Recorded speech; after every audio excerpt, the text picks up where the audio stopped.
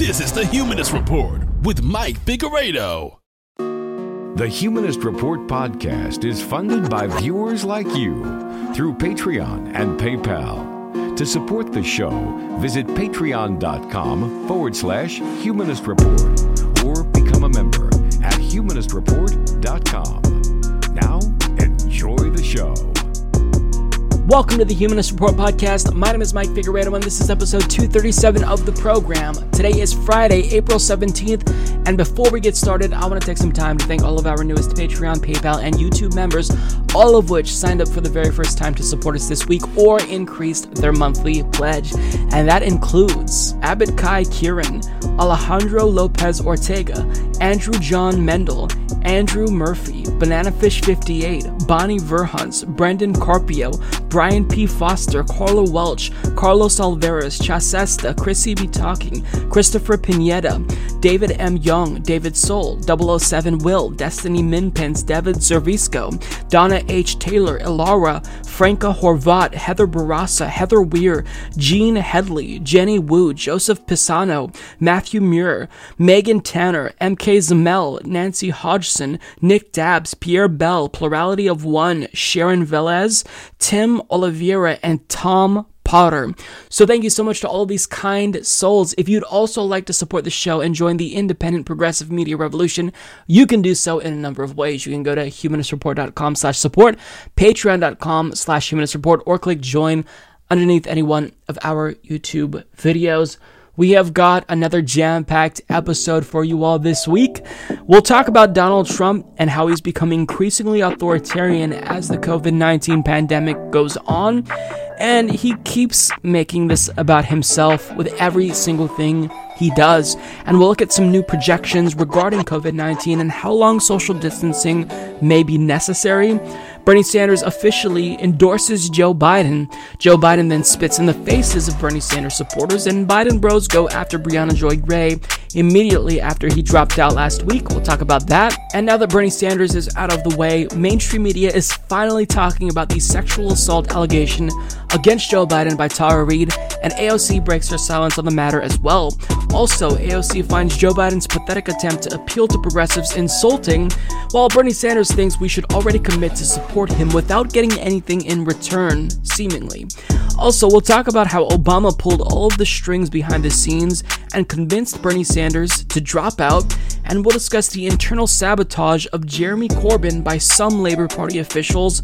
Gun Girl goes full authoritarian, and we'll close the show by talking to Professor Harvey J. Kaye, who talks about his latest book, FDR on Democracy, the greatest speeches and writings of President Franklin Delano Roosevelt. That's what we've got on the agenda for today's episode. Hopefully you all will enjoy the program. Let's get right to it. We're in the middle of a global pandemic, and we have a president who is holding daily news briefings for COVID-19, and this is exactly what we should expect from a leader, except instead of actually reassuring people that everything is going to be okay, he's basically going on television every single day and throwing temper tantrums and shitting himself.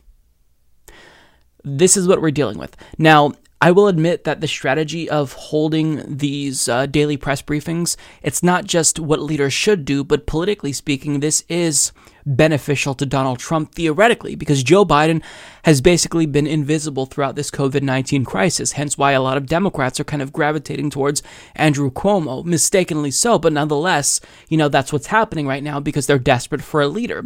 So for Donald Trump to just be visible in and of itself, I think there is some value in terms of helping him with his re-election chances, because if voters value anything in a leader, it's strength, it's leadership.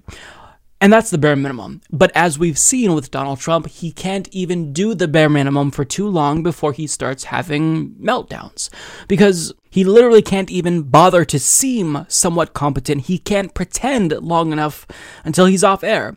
And Donald Trump has been doing so little to assure people that he has this under control that his overall approval rating has actually gone down throughout the course of these daily press briefings. And this comes after a majority of Americans supported his response initially. And let me remind you that Donald Trump's approval rating should have been at 0%. The fact that a majority of Americans initially approved of his handling of COVID shows how much the media failed, because he is the reason why this is so bad in the United States. He ignored repeated warnings time and again. So if we acted sooner, it's unquestionable, we would be better off.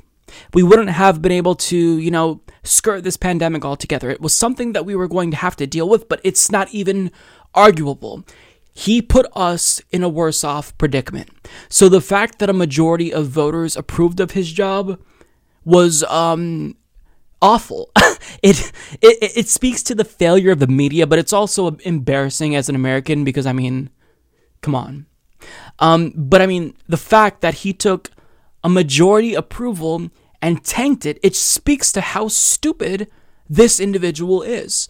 And part of it is that he cares so little about Americans that he can't even really hide the fact that he doesn't care at all if they die.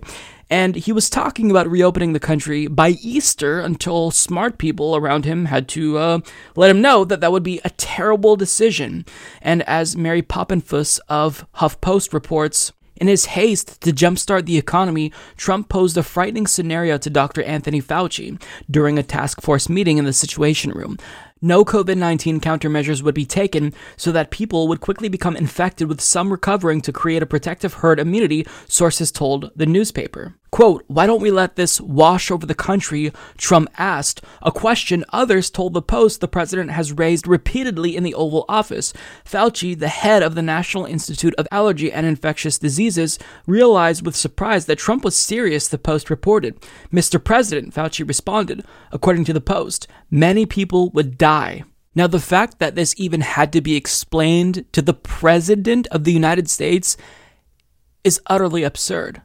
Like, he genuinely believed for a period of time, maybe he still believes this, that we actually could choose between killing off Americans and the economy, as if lots and lots of people dying in and of itself wasn't going to be bad for the economy if you just let this disease wash over America. So the fact that this had to be explained to him shows you what a fucking moron this person is. But thankfully, there are people in his ear, for now anyways, like Dr. Fauci, who are actually smart. And the reason why I say for now is because in an interview with Jake Tapper on CNN, Dr. Fauci admitted what was obvious to everyone. Of course, if we acted sooner, we would have been better off, which led to Donald Trump retweeting a chud who called on Dr. Fauci to be fired for daring to suggest that Daddy Trump could ever be wrong in any circumstance ever. And make no mistake about it, what Trump is doing here is kind of firing off a warning shot to Dr. Fauci. Fall in line, obey me, or you're gone. Now, Trump knows that politically, this isn't going to help his case going into November, because Dr. Fauci is one of the most trusted entities in American government currently. So if Donald Trump were to fire him, this wouldn't bode well for his electoral chances. So Donald Trump is probably having an internal battle right now. On one hand, he wants complete and total obedience because he is an authoritarian. But on another hand, he knows that he kind of has to play nicely with Dr. Fauci currently if he wants to reassure the American people that he's competent and he should be reelected. And it kind of seems like after today, he is siding with his inner authoritarian. Because there is a battle that's going on currently between governors and Donald Trump's administration. You see kind of a pact forming along the West Coast and some other states, and they're basically saying we're going to be the ones who dictate when we reopen our states back up. And Trump wants to reopen sooner rather than later because, of course, he's self-interested and he thinks that the economy tanking is something that is going to hurt him. So if we reopen the economy, just push everyone back out into the workplace, get them all sick sooner, it's better for him. So if state governors are going to, defy him, then he's not just going to stand idly by. So it's kind of mask off, and he's just going full authoritarian. Case in point. When somebody's the president of the United States, the authority is total. And that's the way it's got to be. Total. The authority is total. It's total. It's total. And the governors know that. So if the governors know that. Now you have a couple of bands of excuse me. You have a couple. Could you rescind that order? You have a couple of bands of Democrat governors, but they will agree to it. They will agree to it. But the authority of the President of the United States having to do with the subject we're talking about is total. The sitting United States president just said the president's authority is total. Wow. Now, I actually think that it's pretty smart for governors to go back and forth with Donald Trump here because they know that Donald Trump is unhinged and he's going to battle them. And whenever he battles them, this helps raise their profile. Like Gretchen Whitmer has benefited a lot from Donald Trump attacking her. And she's believed to be a potential VP pick for Joe Biden. So they know that battling Donald Trump it helps them politically, at least in terms of throwing red meat to your own base of Democratic Party voters. So, admittedly, this is a fuck you to Donald Trump when he says we're going to reopen. For them to say, no, we're not. I think this is kind of a good move for them. It shows strength. It shows leadership where we get none federally. At least we get it at the state level in some states. But here's the thing. If Donald Trump says we're going to reopen the country back up, whatever that means in whatever capacity he's thinking he has the authority to command them to do, what if they just say no? Like, what is he going to do? What are you going to do, Trump? Are you going to send in the military to force them to reopen the state? Like, what does that even look like? Like, what authority does Donald Trump think he has here? You have federal recommendations, from the CDC and whatnot, but at the end of the day, governors are the ones who get to dictate when states reopen. And you have the West Coast, Washington, Oregon, California, aligning with some East Coast states, and they're saying, actually, we're going to choose when it's best for our states, each with our own unique internal battles with COVID-19, and fuck you. Now, somebody asked him a follow-up question about what he meant by that and how it's obviously not true, and he just kind of had a temper tantrum and melted down. You said when someone is president of the United States, their authority is total. That is not true. Who Okay, you know what we're going to do? We're going to write up papers on this. It's not going to be necessary because the governors need us one way or the other, because ultimately it comes with the federal government. That being said, we're getting along very well with the governors, and I feel very certain that there won't be a problem. Yeah, please, go ahead. Has any governor agreed that you have the authority to decide when their state I haven't asked anybody because I don't. You know why? Because I don't have to. Go ahead, please. But who told you the president has the total authority? Enough. Please. You mentioned the vice. Now, if you notice, he's kind of backtracking a little bit. In that first video, towards the end, he said, the president has total authority when it comes to this issue. Not true. And here, he says, he kind of softens it a little bit. Actually, these governors, they need the federal government when it comes to funding and supplies. So, yeah, that's what I meant.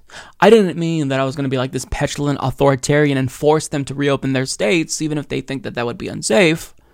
Well, that's exactly what it meant. And because you know that you don't have the power, short of some type of weird, unconstitutional power grab, he has no choice but to back down. Because this is a battle that he can't win, because he doesn't have the authority to command states to do that. They're saying no. What are you going to do? What are you going to do? You can't do shit. You can't force governors to be complicit if you command them to reopen their states and kill people.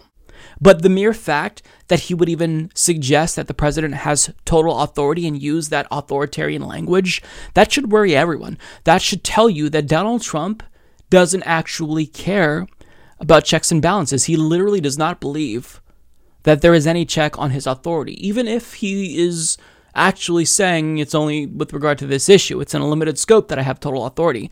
I don't believe that he believes that, but even if he thought that in a limited scope he had total authority, that's not something that you say.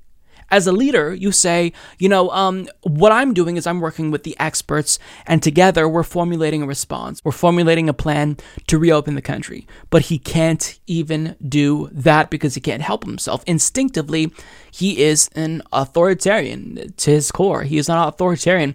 And each successive president has increased the power of the executive branch.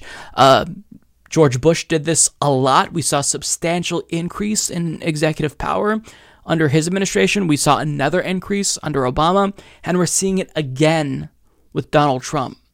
And this is going to be a trend that continues until we finally get someone in power who's not self-interested, who limits the scope, and Congress actually stands up and does its job, and the courts do its job. But as you can see, what we have are institutions that just have completely caved to the executive.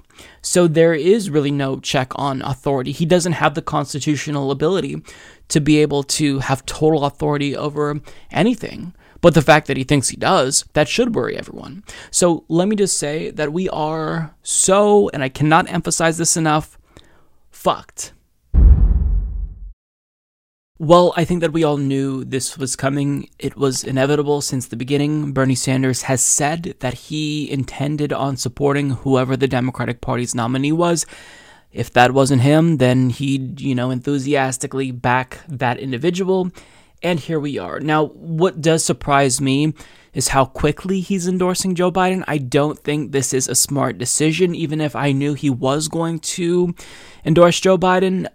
If I were part of Bernie's team advising him, I would have instructed him to wait, because I think that would be a way for you to extract more concessions from Joe Biden.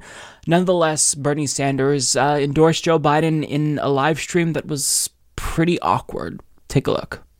So today I am asking all Americans, I'm asking every Democrat, I'm asking every independent, I'm asking a lot of Republicans to come together in this campaign to support your candidacy, which I endorse, to make certain that we defeat somebody who I believe, and I'm speaking just for myself now, is the most dangerous president in the modern history of this country.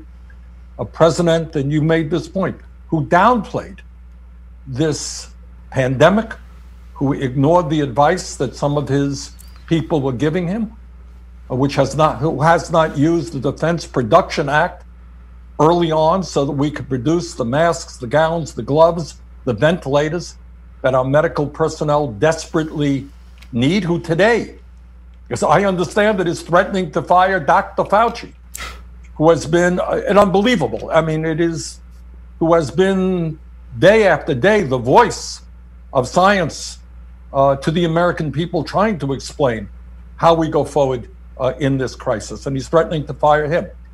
So to me, for all of those reasons and so many more, a president who apparently has never read the Constitution of the United States, who believes he's above the law, a president who lies all of the time, a president who has at least shown me that he is a racist and a sexist and a homophobe and a xenophobe and a religious bigot.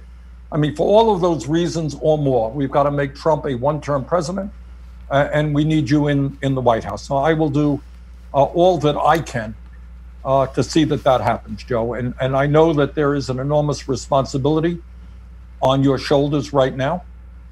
And it's imperative that all of us work together to do what has to be done, not only in this moment, but beyond this moment, in the future of this country.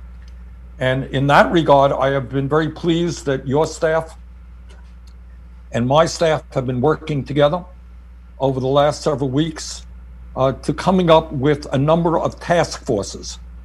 These are task forces that will look at some of the most important issues facing this country. The economy, how we create an economy that works for all, not just a few. Education, how we create the best educational system in the world for all of our people. How we deal with climate change, which, as you indicated, is an existential threat to the planet. How we deal with criminal justice, because we don't want to continue having more people in jail than any other country on earth. How we deal with immigration reform, and how we have a healthcare system that is so much better than what we have right now. Now, it's no great secret out there, Joe, that you and I have our differences, and we're not going to paper them over. That's real. But I hope that these task forces will come together, utilizing the best minds and people in your campaign and in my campaign to work out real solutions to these very, very important problems. So look forward to working with you and bringing some great people into those task forces.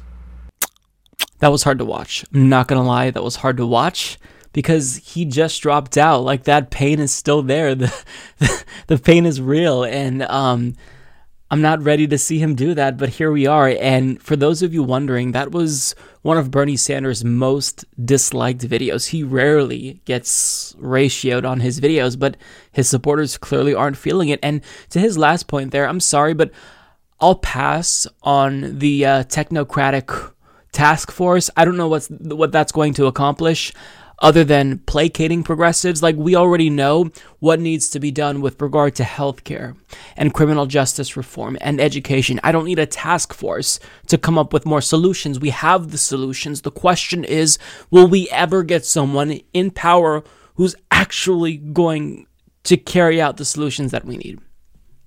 So I have no interest in the task force. And a lot of people are enthusiastically following Bernie Sanders' lead and endorsing Joe Biden, but one of them is someone who I really respect. Brianna Joy Gray, who was his press spokesperson, she tweeted out, "With the utmost respect for Bernie Sanders, who is an incredible human being and a genuine inspiration, I don't endorse Joe Biden. I supported Bernie Sanders because he backed ideas like Medicare for all, canceling all student debt, and a wealth tax. Biden supports none of those." And that's exactly it. I will say that I really respect her for saying this because she knows that she's going to be attacked by Biden bros for saying this, because it is heresy if you don't fall in line immediately and support Joe Biden enthusiastically. Lick that boot. And she's not doing that. So kudos to her for actually having a brain of her own and not just doing exactly what the establishment commands of you. So let me explain why I think this is a bad idea on Bernie's part. I know he was going to endorse Joe Biden, but to endorse him this early when you've extracted precisely 0 policy concessions from him is completely it's strategically not savvy. I'll put it that way to be polite. Doing this, it benefits you in no way at all. It benefits the movement in no way at all. If I were Bernie Sanders, I'm playing hardball. I'm holding out. I'm not making an endorsement until I get at least one firm policy concession from Joe Biden, along with the promise that he will appoint someone to his administration that is actually going to hold his feet to the fire with said policy concession. But Bernie Sanders got nothing, and he endorsed him. I mean, over the weekend, Joe Biden has proposed Medicare at 60 and canceling some student debt, although when you look into it, it looks more like a more charitable loan repayment program. I mean, you got nothing, and you endorsed him already. What's the point? Like, why? You're gaining nothing. Like, we know that when Amy Klobuchar and Pete Buttigieg dropped out and endorsed Joe Biden immediately, there was something in it for them. Whether that is a spot in his administration, an endorsement from Obama or Biden for another office, maybe Pete Buttigieg wants to run for governor, I don't know. But I know damn well that they wouldn't have endorsed Joe Biden and dropped out to endorse him if they weren't going to get anything. So I don't understand why Bernie Sanders would do this so quickly, because you're basically taking all of your leverage and you're throwing it away just like that. It makes no sense. Bernie Sanders isn't good at playing politics. That is what I learned over the course of these last couple of months. But at the same time, it's part of the reason why I love him so much, because I don't want someone to be so calculative. I don't want someone who's going to play politics and do things for purposes of political expediency.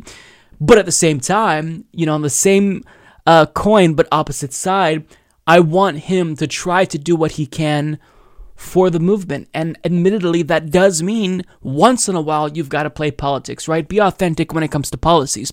But when it comes to fighting the establishment, and this is a real fight, I emphasize the word fight because that's what this is. This is intra-party warfare.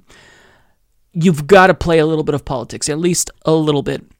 And the fact that he chose to endorse Joe Biden while getting nothing, it's really frustrating, because back in 2016, Bernie Sanders didn't endorse Hillary Clinton until like June or July, and immediately she came out with one of his policies. Now, it was watered down, right? It was free college. I don't remember specifically what it was. I think maybe it was means tested. And we all know that she didn't actually support it. She was just paying lip service and trying to placate progressives. But nonetheless, he tried to get what he could. And on top of that, he had some say with the platform. But I mean, here you endorse Joe Biden And when it comes to healthcare, he proposed Medicare at 60. Bernie, your supporters are very, very young. So how does it benefit you to immediately concede and endorse him when he isn't offering your supporters specifically anything? I mean, this is when we need to learn how to get a little bit more savvy as progressives and as leftists, and to acknowledge that as leftists, we will basically be perpetually marginalized when it comes to the establishment. But what little power we have, we've got to understand that there is an effective and practical way to harness that power. And just immediately conceding and endorsing Joe Biden like this, I don't think that's a good way to use the power that you have to get any change whatsoever. Now, a lot of stuff is happening behind the scenes, I'm sure. So I don't know the conversations that Bernie Sanders and Joe Biden had.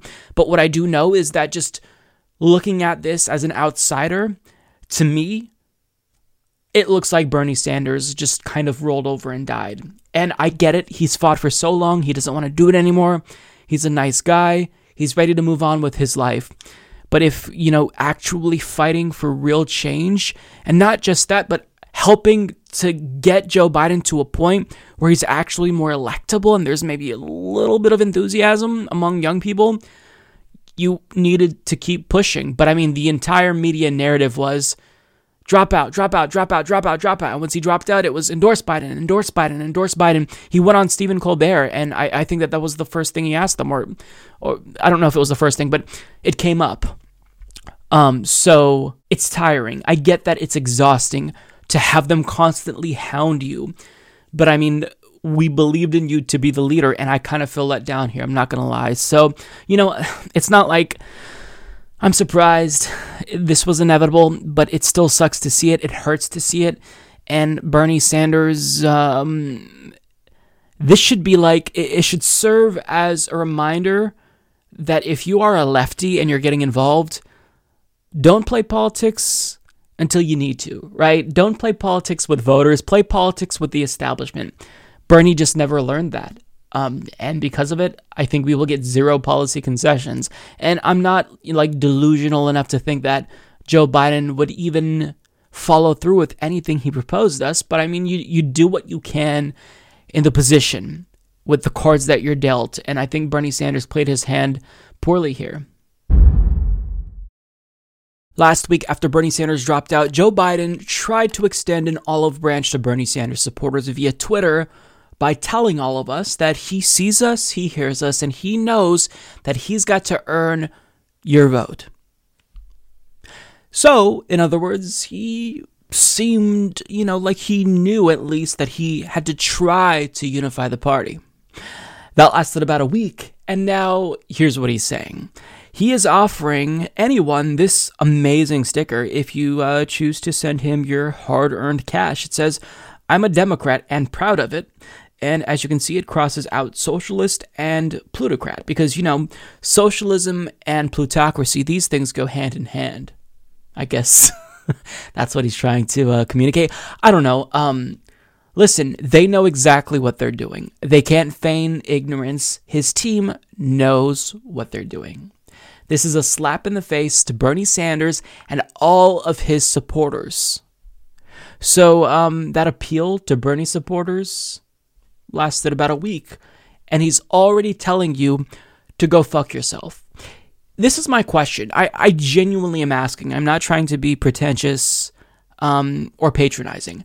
I genuinely am asking a question to people who are vote blue no matter who.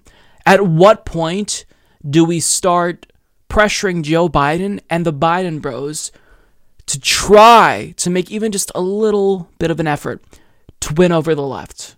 At what point do we start putting pressure on Biden? Because what I've seen from a lot of people on Twitter, Mehdi Hassan, others, is that if you are even considering not falling in line and supporting Joe Biden, you are a terrible, terrible human being, and you must want Donald Trump to win.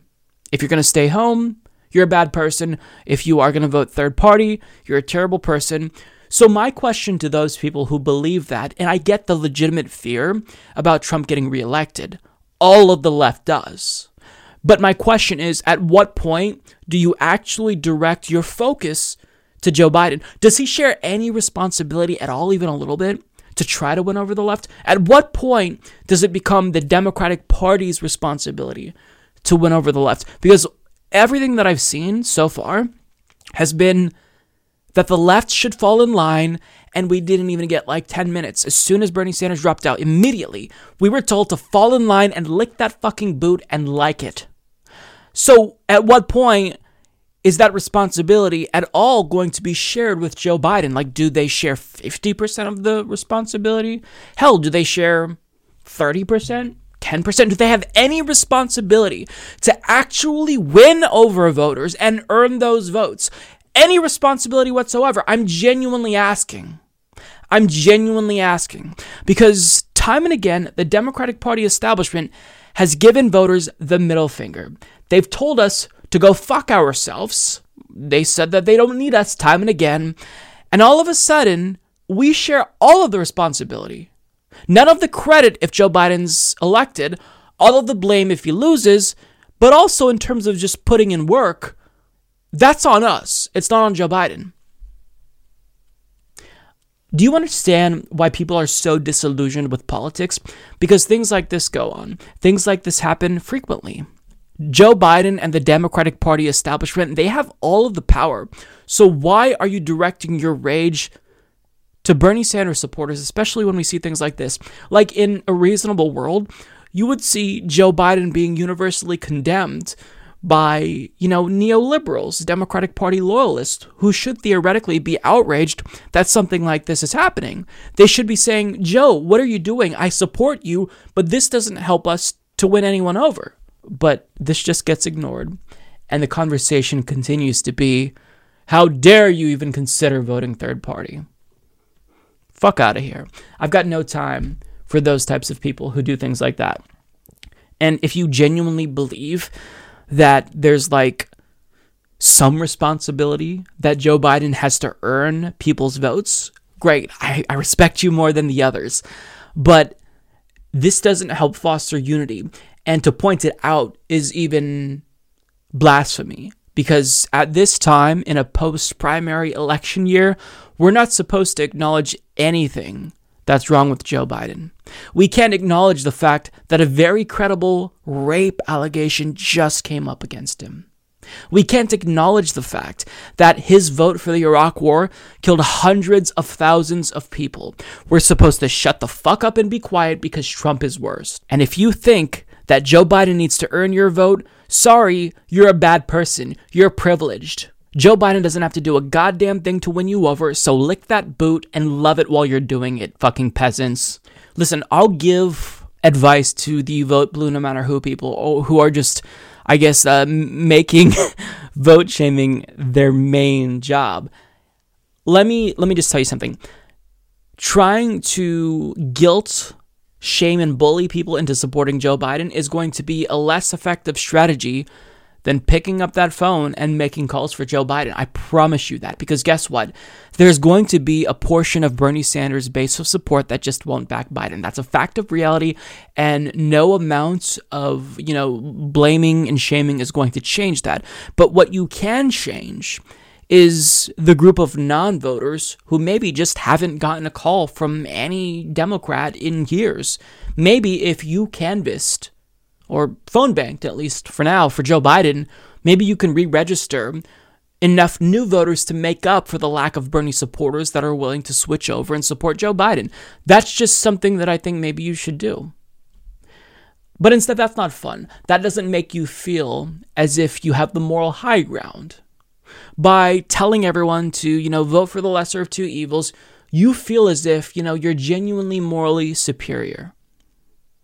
Okay, but don't pretend as if you actually care about Joe Biden beating Donald Trump if you're not actually making calls for him. Don't pretend that you actually care about Joe Biden beating Donald Trump if you haven't said a goddamn word about ranked choice voting, because over these past, 5 years, the left has been screaming about ranked choice voting. Do you want to know what I did when I had a town hall with my representative. I asked her to co-sponsor HR 3057, which is the Fair Representation Act, which would move us nationally to ranked choice voting. She told me she would get back to me on this. You want to know what happened? She never got back to me. So after we try to make it so, spoilage isn't an issue, after we try to make the process fair, after we try to fight for our candidate, shaming us isn't going to convince anyone. What you need to do now is make the case for Joe Biden to people who are non-voters. Because guess what? The real base who you should be going after are people who don't vote anymore. It's not Bernie Sanders' base of support. It is the people who don't turn out, the people who did not come out and support Hillary Clinton in 2016, who just chose to stay home. Because I think that if a lot of people aren't going to vote for Joe Biden, we should still acknowledge that there is value in them supporting Democrats, on down ticket races. Like, I can still support Jeff Merkley, my senator, who is a Democrat. So what you need to do is everything in your power to make the case for Joe Biden. And I promise you that shaming people who are not going to vote for Joe Biden because they can't, that's not going to help. So if you genuinely think Trump is the worst option, I agree with you, right? I think Trump is the worst option. Does that mean I'm going to fall in line and support Joe Biden? It does not. And you can try to convince me. I'll hear you out. I'm a reasonable person. But guess what? At the end of the day, that is a less valuable way to spend your time. Shut up, make calls for Biden, period. Otherwise, don't be mad when he loses, because he's doing things like this. He's spitting in the face of socialists. I am not a capitalist. I hate capitalism. So, if you truly want to be serious about unifying the party, then you should be condemning this as loudly as you're condemning all of the Bernie or busters. But the fact that so many people aren't doing that, it just shows you that this isn't really about defeating Donald Trump to them. This is about getting the left to comply, to be obedient, because that's the thing about our system. Our institutions, they have a way of forcing people. It kind of comes down on you. So people feel like they will be rewarded for, being ostensibly morally superior by vote shaming people who choose not to support Joe Biden, who has been credibly accused of rape. If you genuinely feel that it's worthwhile to get out and support Joe Biden, then don't make that case to people who already have their minds made up. It's just divisive. You're not going to change anyone's minds, especially with the things that we've seen happen. And, if you're going to continue to vote shame people who are Bernie or bust, then at least condemn this. At least be somewhat consistent and acknowledge that a share of the responsibility of defeating Donald Trump lies with Joe Biden. But we can't even get that from people, So, all right, then, whatever. It is what it is, but we're not going to take you seriously if you continue to vote shame, but not call out things like this.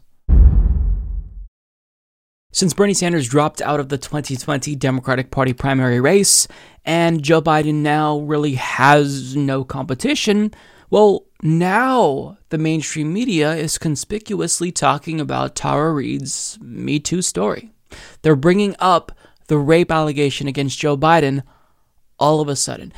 Interesting how that works, right? They ignored it for weeks, and now that voters seemingly have nowhere else to go, they have nothing to lose, so now they're going to do their job.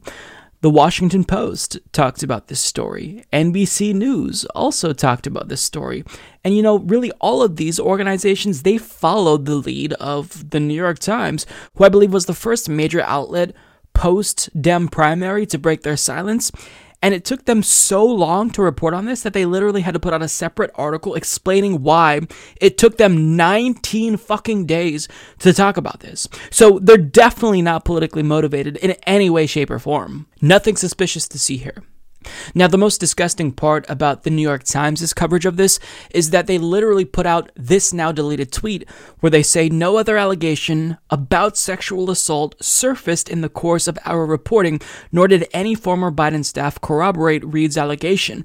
We found no pattern of sexual misconduct by Biden beyond hugs, kisses, and touching that some previously said made them uncomfortable. That's a big yikes from me.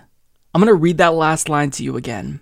We found no pattern of sexual misconduct by Biden beyond hugs, kisses, and touching that some previously said made them uncomfortable. I wonder if they're taking a side here. This is not objectivity. This is not real journalism. They're very clearly taking a side. And it's embarrassing. This is mask off for corporate media. They refused to cover a story about sexual assault and Joe Biden until Bernie Sanders dropped out. Now they're all covering it simultaneously. That tells you a lot about the media landscape in American politics. It tells you that we don't actually have a media who's going to speak truth to power. They are stenographers to power. And if you weren't convinced of that before, this should convince you of it. Now, what's amazing to me about this article is that they go out of their way to make sure that you know, quote, President Trump has been accused of sexual assault and misconduct by more than a dozen women who have described a pattern of behavior that went far beyond the accusations against Mr. Biden. So just remember, folks, that even though you may be a little bit repelled by the reality that Joe Biden is now an alleged rapist, just remember that Donald Trump is also a rapist, and he is a worse rapist. He's done more rape. So Biden is the lesser of two rapists. That's where we're at. That's where we're at. Now, because I'm not a hack, because I actually am trying my best to be objective, I do want to share a portion of their article where they do some digging, which I believe was previously called investigative journalism, something that's lacking nowadays, unless you're in indie media, but nonetheless, here's where they actually kind of vet the claims made by Tara Reade, something they should have done long ago, but nonetheless, this is what they say. On Thursday, Miss Reade filed a report with Washington, D.C. police saying she was the victim of a sexual assault in 1993. The public incident report provided to the Times by Miss Reade and the police does not mention Mr. Biden by name, but she said the complaint was about him. Miss Reade said she filed the report to give herself an additional degree of safety from potential threats. Filing a false police report may be punishable by a fine and imprisonment.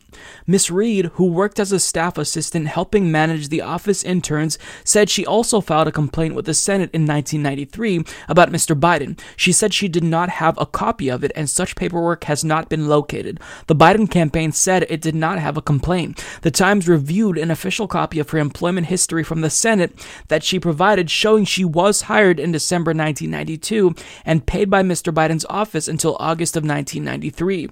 The 7 other women who had complained about Mr. Biden told the Times this month that they did not have any new information about their experience to add, but several said they believed Miss Reade's accounts. So this is basically what was expected from mainstream news outlets. You vet these claims, give us the details, give us the consistencies, the facts of the matter, if there's any inconsistencies, and let us decide for ourselves. For me personally, I definitely believe Tara Reade because there's no evidence of the complaint. They can't find the record, no paper trail, and Biden is denying it, but she's saying it's true and she did work for him, and there is a history of inappropriate behavior with Joe Biden. It is not normal for him to touch girls and women on camera in the way that he does. I think that is completely inappropriate, beyond the pale, over the line. So I believe Tara Reade.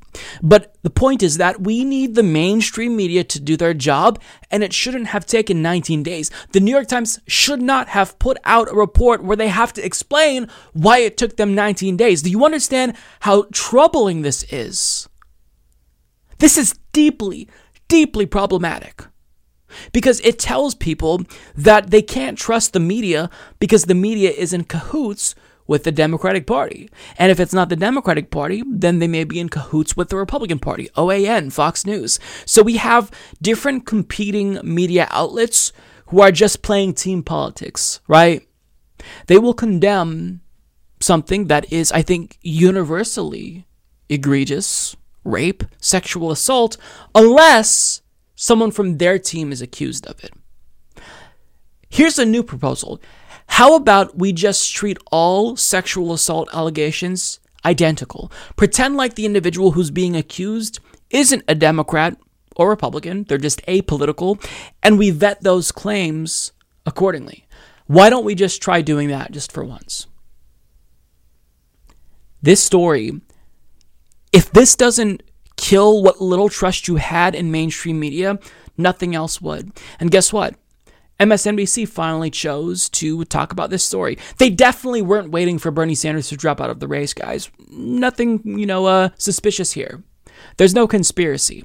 And I don't believe they actually, collaborated and were in cahoots and they're like, okay, well, we'll cover it at the same time once Bernie's out of the race. We just know that everyone who works at these outlets, these are establishment shills, for lack of a better word. They do the bidding of the establishment. They wouldn't have a job in these outlets if they didn't always do what the establishment wanted. And sure, there's a couple of people who do good work. Jeff Stein at the Washington Post is one example. But, I truly believe that they keep these types of people there just so they can maintain their credibility. We'll publish, an op-ed from a progressive time and again, but most of our work, the aggregate, if you kind of step back and look at it all, will be disproportionately favorable to the establishment, predominantly one party in the establishment. And that really is sickening. So I'm going to play this clip from MSNBC for you, and it's relatively long, but I'm playing the entire clip or almost the entire clip for you, because it demonstrates the inherent bias here and what I believe is a prime example of political priming. Take a look. Tonight, we have new reporting about a claim of sexual assault against Joe Biden from when he served in the U.S. Senate in the 90s. And tonight, his campaign is strongly denying that claim, calling it untrue. NBC's Mike Memoli and Ali Vitale join us live with their latest reporting. Mike, let me start with you, and let's start from a broad lens as we then narrow in on the new reporting that you guys have been doing here. It's been quite a week for Joe Biden. I want to take a moment and digest that, with Bernie Sanders deciding to step back, a much different sort of landscape for him than the one Hillary Clinton faced in 2016. But he also has a number of challenges ahead of him, including this, a president who's on TV day in and day out, as well as what you guys have been working on. This allegation. Can you walk us through kind of where the campaign stands right now, what their thinking is in terms of how this is all going to unfold in the coming months? Well, Casey, to state the obvious, that this is not the kind of campaign that Joe Biden thought he'd be running at this stage. It is interesting to note that Joe Biden can now lay claim to being the apparent Democratic nominee at an earlier state than anybody since John Kerry in 2004. We'll remember that Barack Obama in 2008 and then Hillary Clinton in 2016. It took until June or even later in the case of Hillary Clinton for them to really have that moment where they were in the minds of Democrats widely seen as the nominee. But now, of course, Joe Biden is campaigning from his basement in Wilmington. I'm coming to you from my apartment here in Washington. This is all a very different setup. But the challenges are the same for Joe Biden at this point. One is he has to work very hard to unite the Democratic Party behind him. We've seen him attempt to do that, including this week, by embracing some policy proposals that were at least a nod towards the progressive wing in the party. In this case, this week, dealing with a form of a free college tuition and relieving student debt. He also has to choose a running mate, of course, and that's going to be something that we talk a lot more about in the coming weeks as Biden is set to announce his formal vetting committee, the team that will help him go through that process. We're also not seeing money raised in the same way that it usually is. And so the Biden campaign has been working to try to get him out into different forums, different venues via the technology that we're all using at the same time. But clearly there's a lot of learning process still underway in that regard. Ali Vitale, let me go to you on this story that you and Mike have been reporting out. I know you and NBC News spoke with Tara Reade on multiple occasions. What did you learn from her, and how is the Biden campaign handling this in this moment? Yeah, Casey, Tara Reade was a staff assistant in Joe Biden's office from December of 1992 until mid-1993. During that time, she says that she was sexually harassed and sexually assaulted by the then senator. And this is a story that has evolved, Casey. In April of 2019, Reade came forward saying that she had been inappropriately touched by Biden. At the time, she was one of several women who came forward with similar allegations. And you'll remember Biden, who he calls himself a tactile politician, he said that he would be more mindful of personal space at the time. Then last month, Reade came forward with a sexual assault allegation. In a podcast interview, she said that she had been sexually assaulted by then Senator Biden in a corridor of the Capitol Hill complex in the spring of 1993 when she brought him a gym bag. NBC News has spoken with Reade multiple times since she made those allegations. We've also spoken with 5 people with whom Reade says she told varying degrees of detail about this story over time. 3 of them on the record deny knowing or remembering those conversations with her, but 2 of her friends tell me that they remember her telling them about these incidents. One at the time, another says that Reade told her in the mid-2000s. And look, Biden's campaign for their part is saying the alleged assault, quote, absolutely did not happen.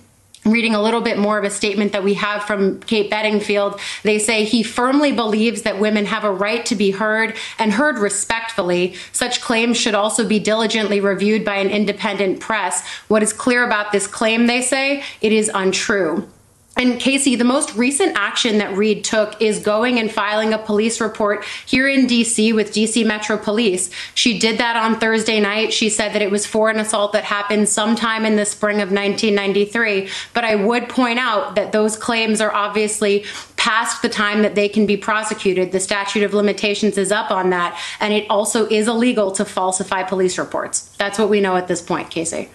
So that entire video was 5 minutes long. It was over 5 minutes, but the portion that I played for you was 5 minutes long. And they didn't get to Tara Reade's allegations until the 3rd minute almost of that clip. So after they basically explained to you how Joe Biden is the presumptive nominee, Bernie's out, and if you're a Democratic Party primary voter, you have nowhere else to go. Then, after they reminded you of that, they told you about Tara Reade's allegations. Nothing to see here, folks. Totally not suspicious. They're totally not in the tank for one candidate over the others. If we don't come up with some sort of plan to decommodify media, or at least have a really strong alternative that we build up over the years, then leftist policies and leftist candidates will be permanently doomed, because the mainstream media is not on your side, and once in a while they may placate you. Every now and again, they'll do a really great segment that I even commend. But at the end of the day, they aren't looking out for you. At the end of the day, they're not doing their job, which is to act as a check on power, government authority. They have an agenda, because when you live in a capitalist system, then the goal of a news organization is not to produce the news. It's not to make voters more educated before they make their decisions in elections. It is to increase profits, to appease shareholders. That is the goal here. It is to make money. And it just so happens that it's more lucrative for the New York Times and MSNBC to be completely in the tank with the Democratic Party, because the same entities that advertise on MSNBC, the same ones that you see advertise on the Washington Post's page, are the same corporations that donate to the Democratic Party. It's one big club, and you ain't in it, as George Carlin would say. So this story is really, really despicable. It's morally reprehensible, and it's not like everyone is required to believe Tara Reade's story. I do. But the point is that voters are supposed to be given the details, and they're supposed to be able to make that decision themselves, whether or not to believe her based on the evidence that is presented to them objectively by the media. But we did not get that. This was a botched story, and we can't forget this. You have to remember that the media did this, because whenever you listen to the mainstream media, you have to approach their stories with a very healthy degree of skepticism. Because again, they have ulterior motives, they have agendas, and that agenda is oftentimes self-interested. It seems nefarious, but really this is all about money and protecting power and protecting the status quo. Absolutely disgusting. Shame on all of these outlets. They don't get any credit for covering this 19 days after it came out. They don't get any credit for covering this once Bernie Sanders dropped out, because it's obvious that they waited until Bernie Sanders was gone so voters wouldn't be repulsed by the details of this story and maybe vote for Bernie Sanders over Joe Biden. They know about that, right? They know. That's what they wanted. It's very clear. I don't think it's unreasonable for me to say that. I think it's very obvious that that was their agenda all along. And they got what they wanted. They got what they wanted. They got their, favored Democratic candidate. They dragged them across the finish line. Congratulations. Good job. They don't care about the country. And if you are a lefty, this is the number one thing to keep in mind. Media is, it's not going to be used at your benefit to inform you. It will be used to bludgeon you. It's another force of power that we also have to resist. So for me, one of the most difficult parts about this Biden allegation, Tara Reade's Me Too story, is the deafening silence that we see from Democrats, especially after we just had the Brett Kavanaugh and Christine Blasey Ford story dominate headlines for months. And it feels like nobody in the Democratic Party stands for anything. You see Biden's press spokesperson, Simone Sanders, deleting all of the Me Too tweets that she made about Christine Blasey Ford and Brett Kavanaugh. Why? Because it makes her look like a hypocrite.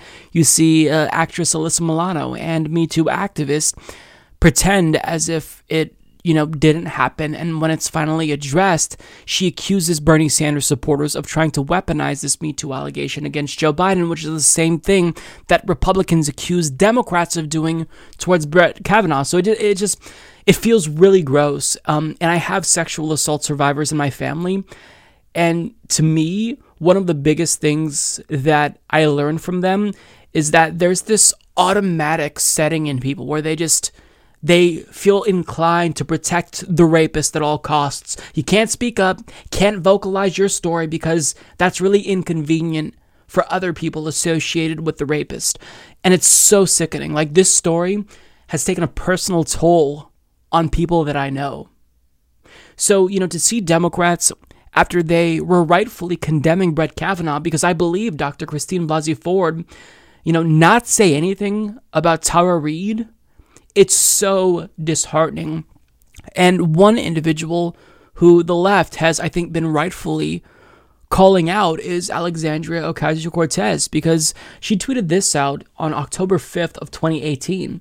We're saying it loud and clear. On November 6th, if you are an elected official that minimizes, covers for, or ignores sexual assault, then we will replace you by electing survivors to office.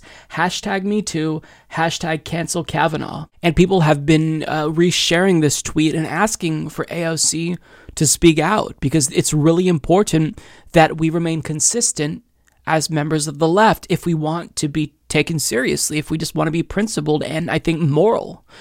And I also was wondering, when are we going to see progressive leaders speak out? They just need to acknowledge it and do the responsible thing and call for an investigation, ask for these claims to be thoroughly vetted. Just give us something that tells us that you genuinely believed everything you said about Brett Kavanaugh. And Alexandria Ocasio-Cortez was asked about Tara Reade, and she actually responded. So according to The Hill's Zach Burdick, Representative Alexandria Ocasio-Cortez on Tuesday addressed a sexual assault allegation against former Vice President and presumptive Democratic presidential nominee Joe Biden by a former Senate staffer, saying it was legitimate to talk about. Ocasio-Cortez was asked about the allegation during an online forum hosted by The Wing, a women's network and community space, by a questioner who said she was strongly opposed to President Trump's re-election, but said she also really resents the fact that the other choice is someone who has a really long history of being creepy to women, citing the allegation by former staffer Tara Reade. Quote, "I think it's legitimate to talk about these things," Ocasio-Cortez responded, according to CBS News. "And if we again want to have integrity, you can't say, both believe women, support all of this until it inconveniences you, until it inconveniences us." I think a lot of us are just in this moment where it's like, How did we get here? You know, it almost felt like we started this cycle where we had kind of moved on from, from all of this. And now it feels like we're kind of back in it, she added.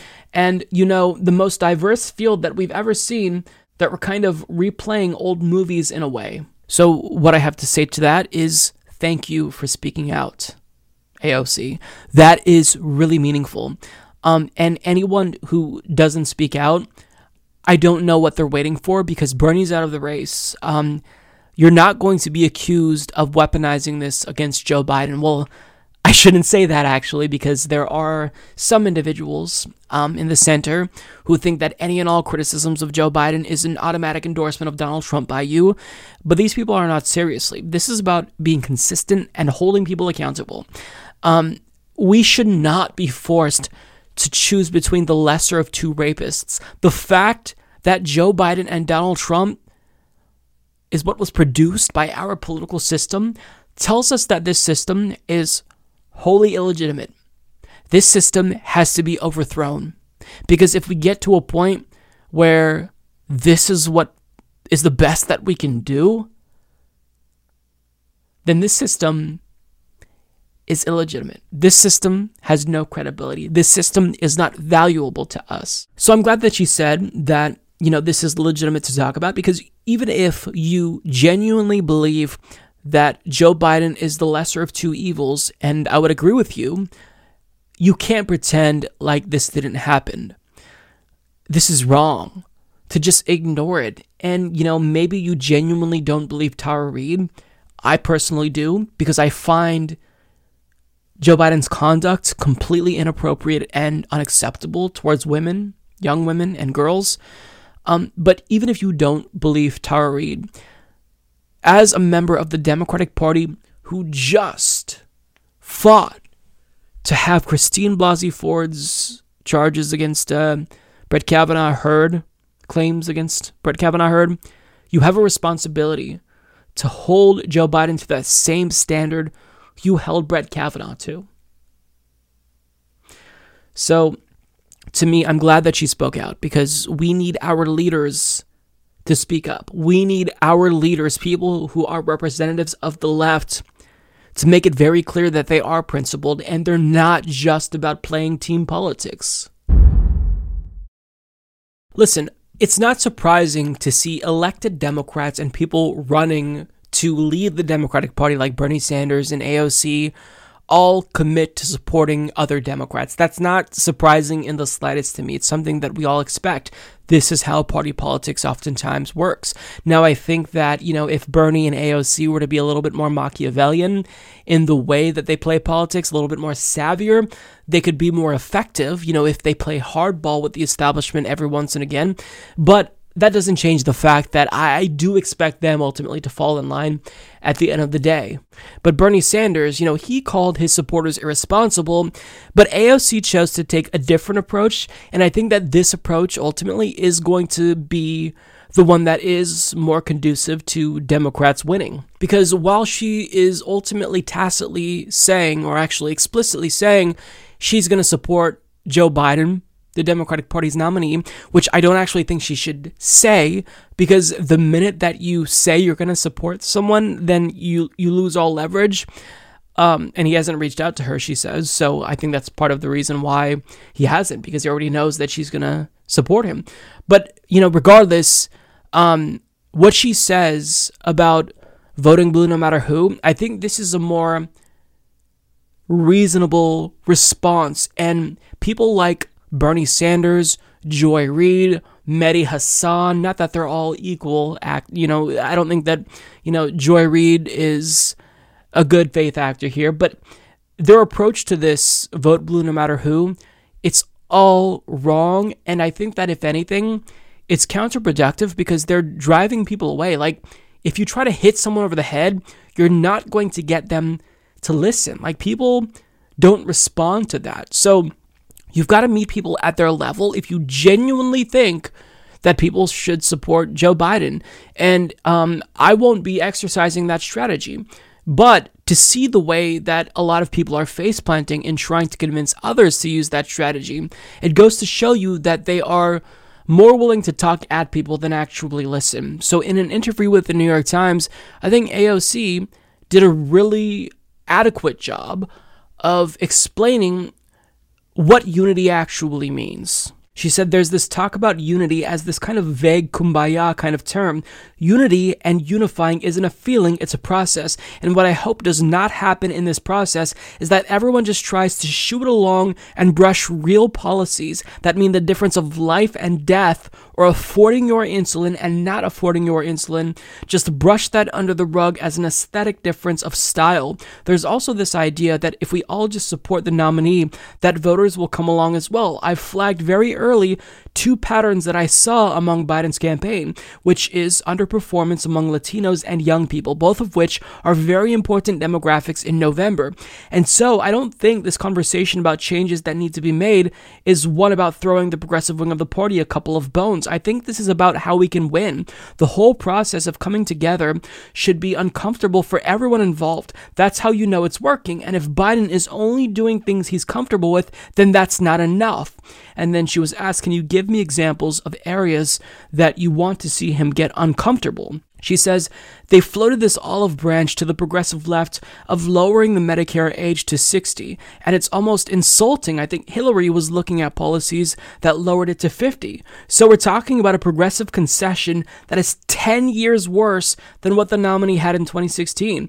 Progressives aren't a monolith like every voting bloc isn't a monolith, but I also know from a Latino perspective, I think we need a real plan to be better than what happened during his service with the Obama administration. In terms of deportations, in terms of apprehensions, I mean, even in terms of rhetoric. It was just a couple of months ago that he told an immigrant activist to vote for someone else. I want to see him get uncomfortable there. Putting dreamers on a path to citizenship is great, but that's a policy concession from 10 years ago. And I respect what she's saying here. I don't agree with everything that she said in this article, and I'll link to the full thing if you want to read it. But she is coming at this in the right way. She is putting the burden, the lion's share of responsibility on Joe Biden, not on voters, not on Bernie Sanders supporters. And that's exactly what the left should be doing. I think that it's perfectly reasonable to advocate for Joe Biden for purposes of harm reduction because, I do believe that he is the lesser of two evils. I think that we are looking at a Supreme Court growing that conservative majority if Trump is president. I think we're looking at the prospect of war with Iran if Trump remains president. So I agree with them that Donald Trump is the greater evil.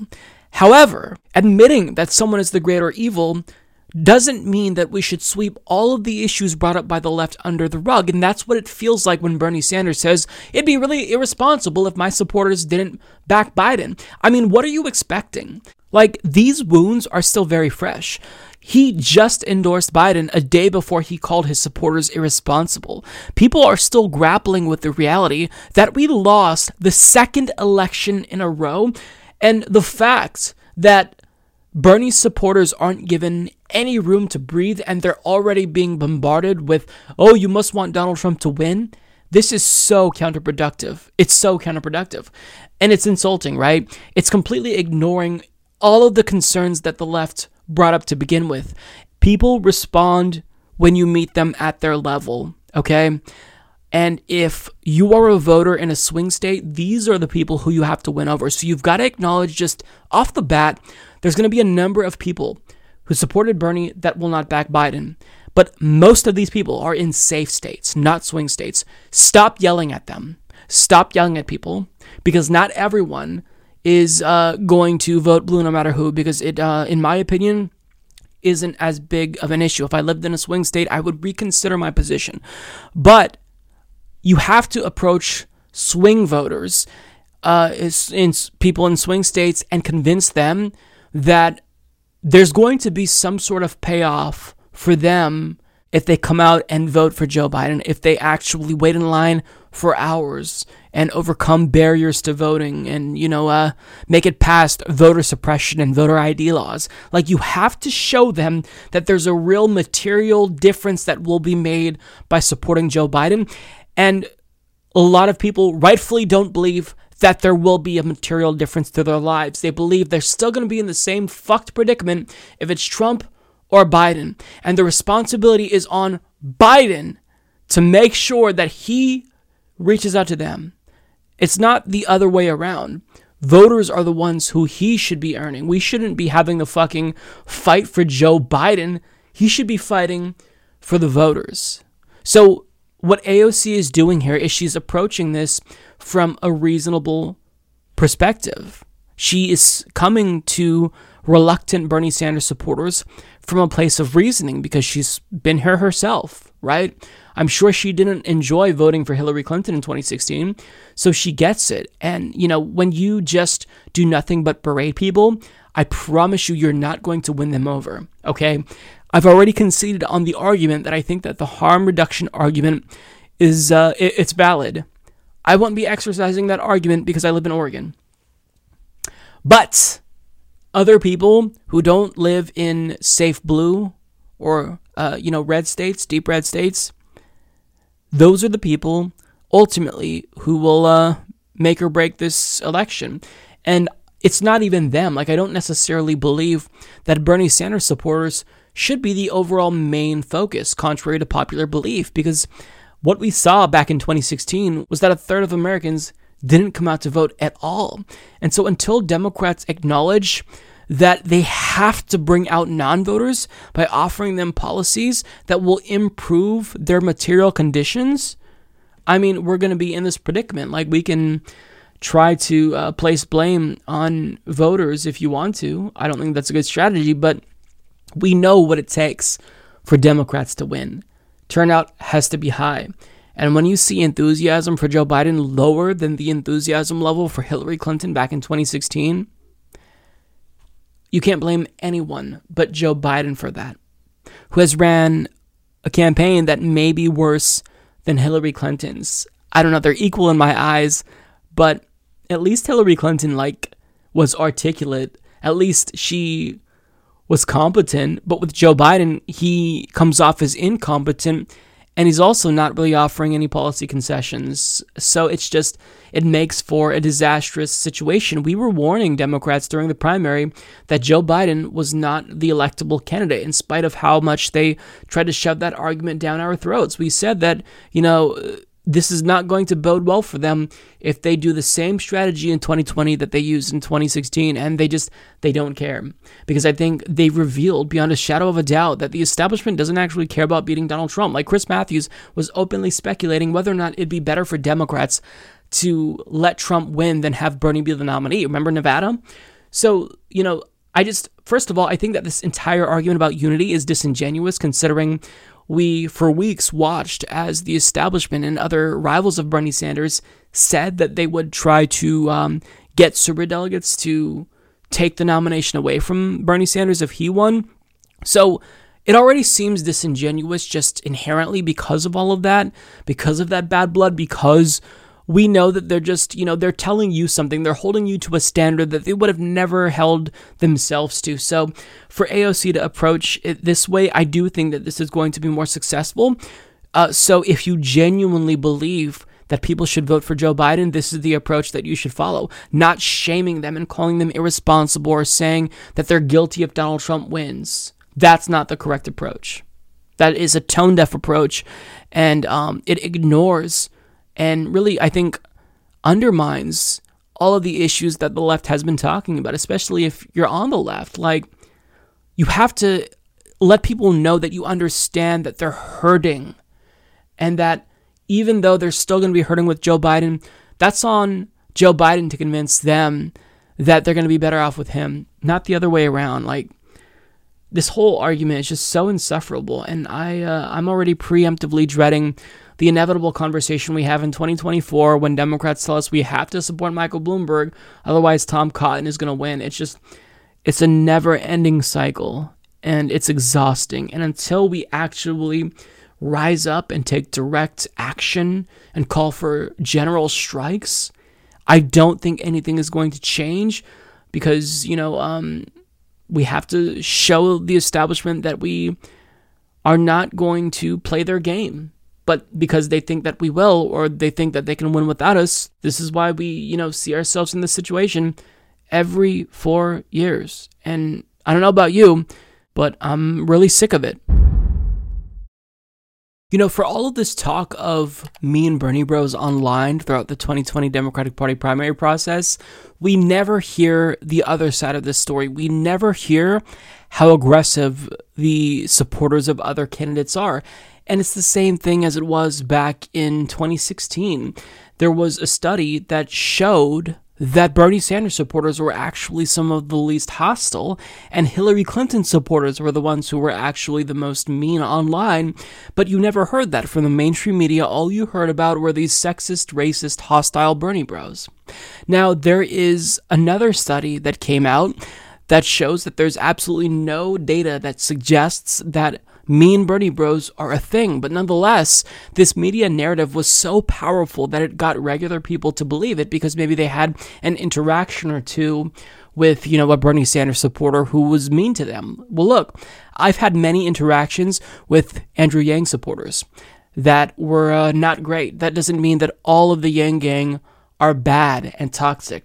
I've gotten into many arguments with people on Twitter over Tulsi Gabbard. That doesn't mean that all of Tulsi Gabbard's supporters were mean and toxic. You've got to understand that because Bernie Sanders supporters are calling out these pundits because they put out misinformation about Bernie or a particular policy, that doesn't mean that, the most mean people represent the aggregate movement. People are hostile only ostensibly because you perceive that to be hostile, but to them, they're putting you in check because their lives are on the line with this election. So, regardless, this narrative persisted and it never went away. And Bernie was repeatedly called on by people like Elizabeth Warren to condemn this and Mike Bloomberg to condemn this. And nobody talked about the hostile Biden bros.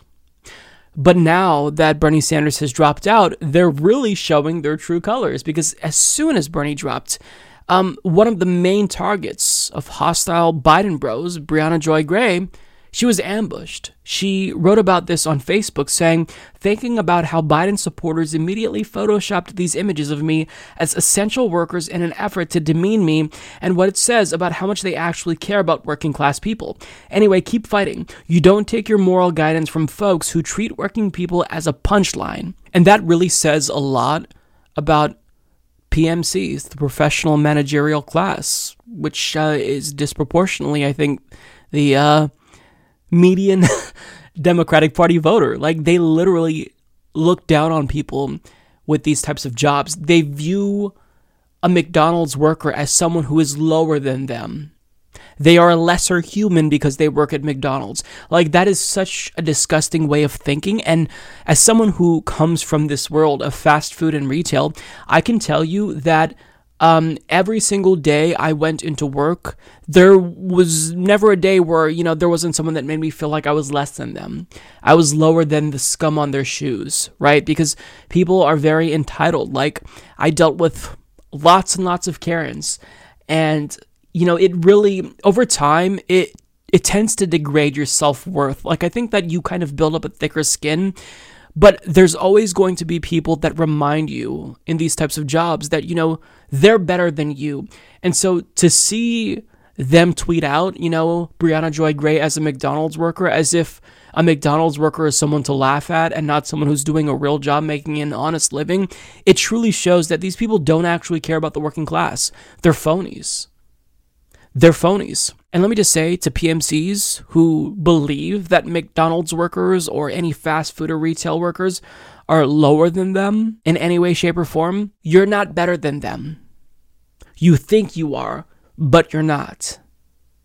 You're a human being just like they are, okay? You eat, sleep, shit just like them. You have desires, you feel happiness, you feel sadness, and they're the same way. They're not robots. They're to serve you and lick your fucking boot. These are human beings. So just the fact that there is this entitlement and this overall view, for the working class, it's honestly sickening.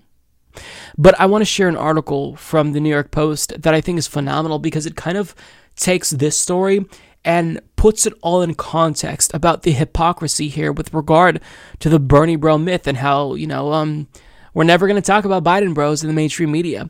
So Adam Schrader reports Biden bros are attacking Bernie Sanders' national press secretary on social media by posting altered images depicting her as an essential worker in the wake of Sanders suspending his campaign.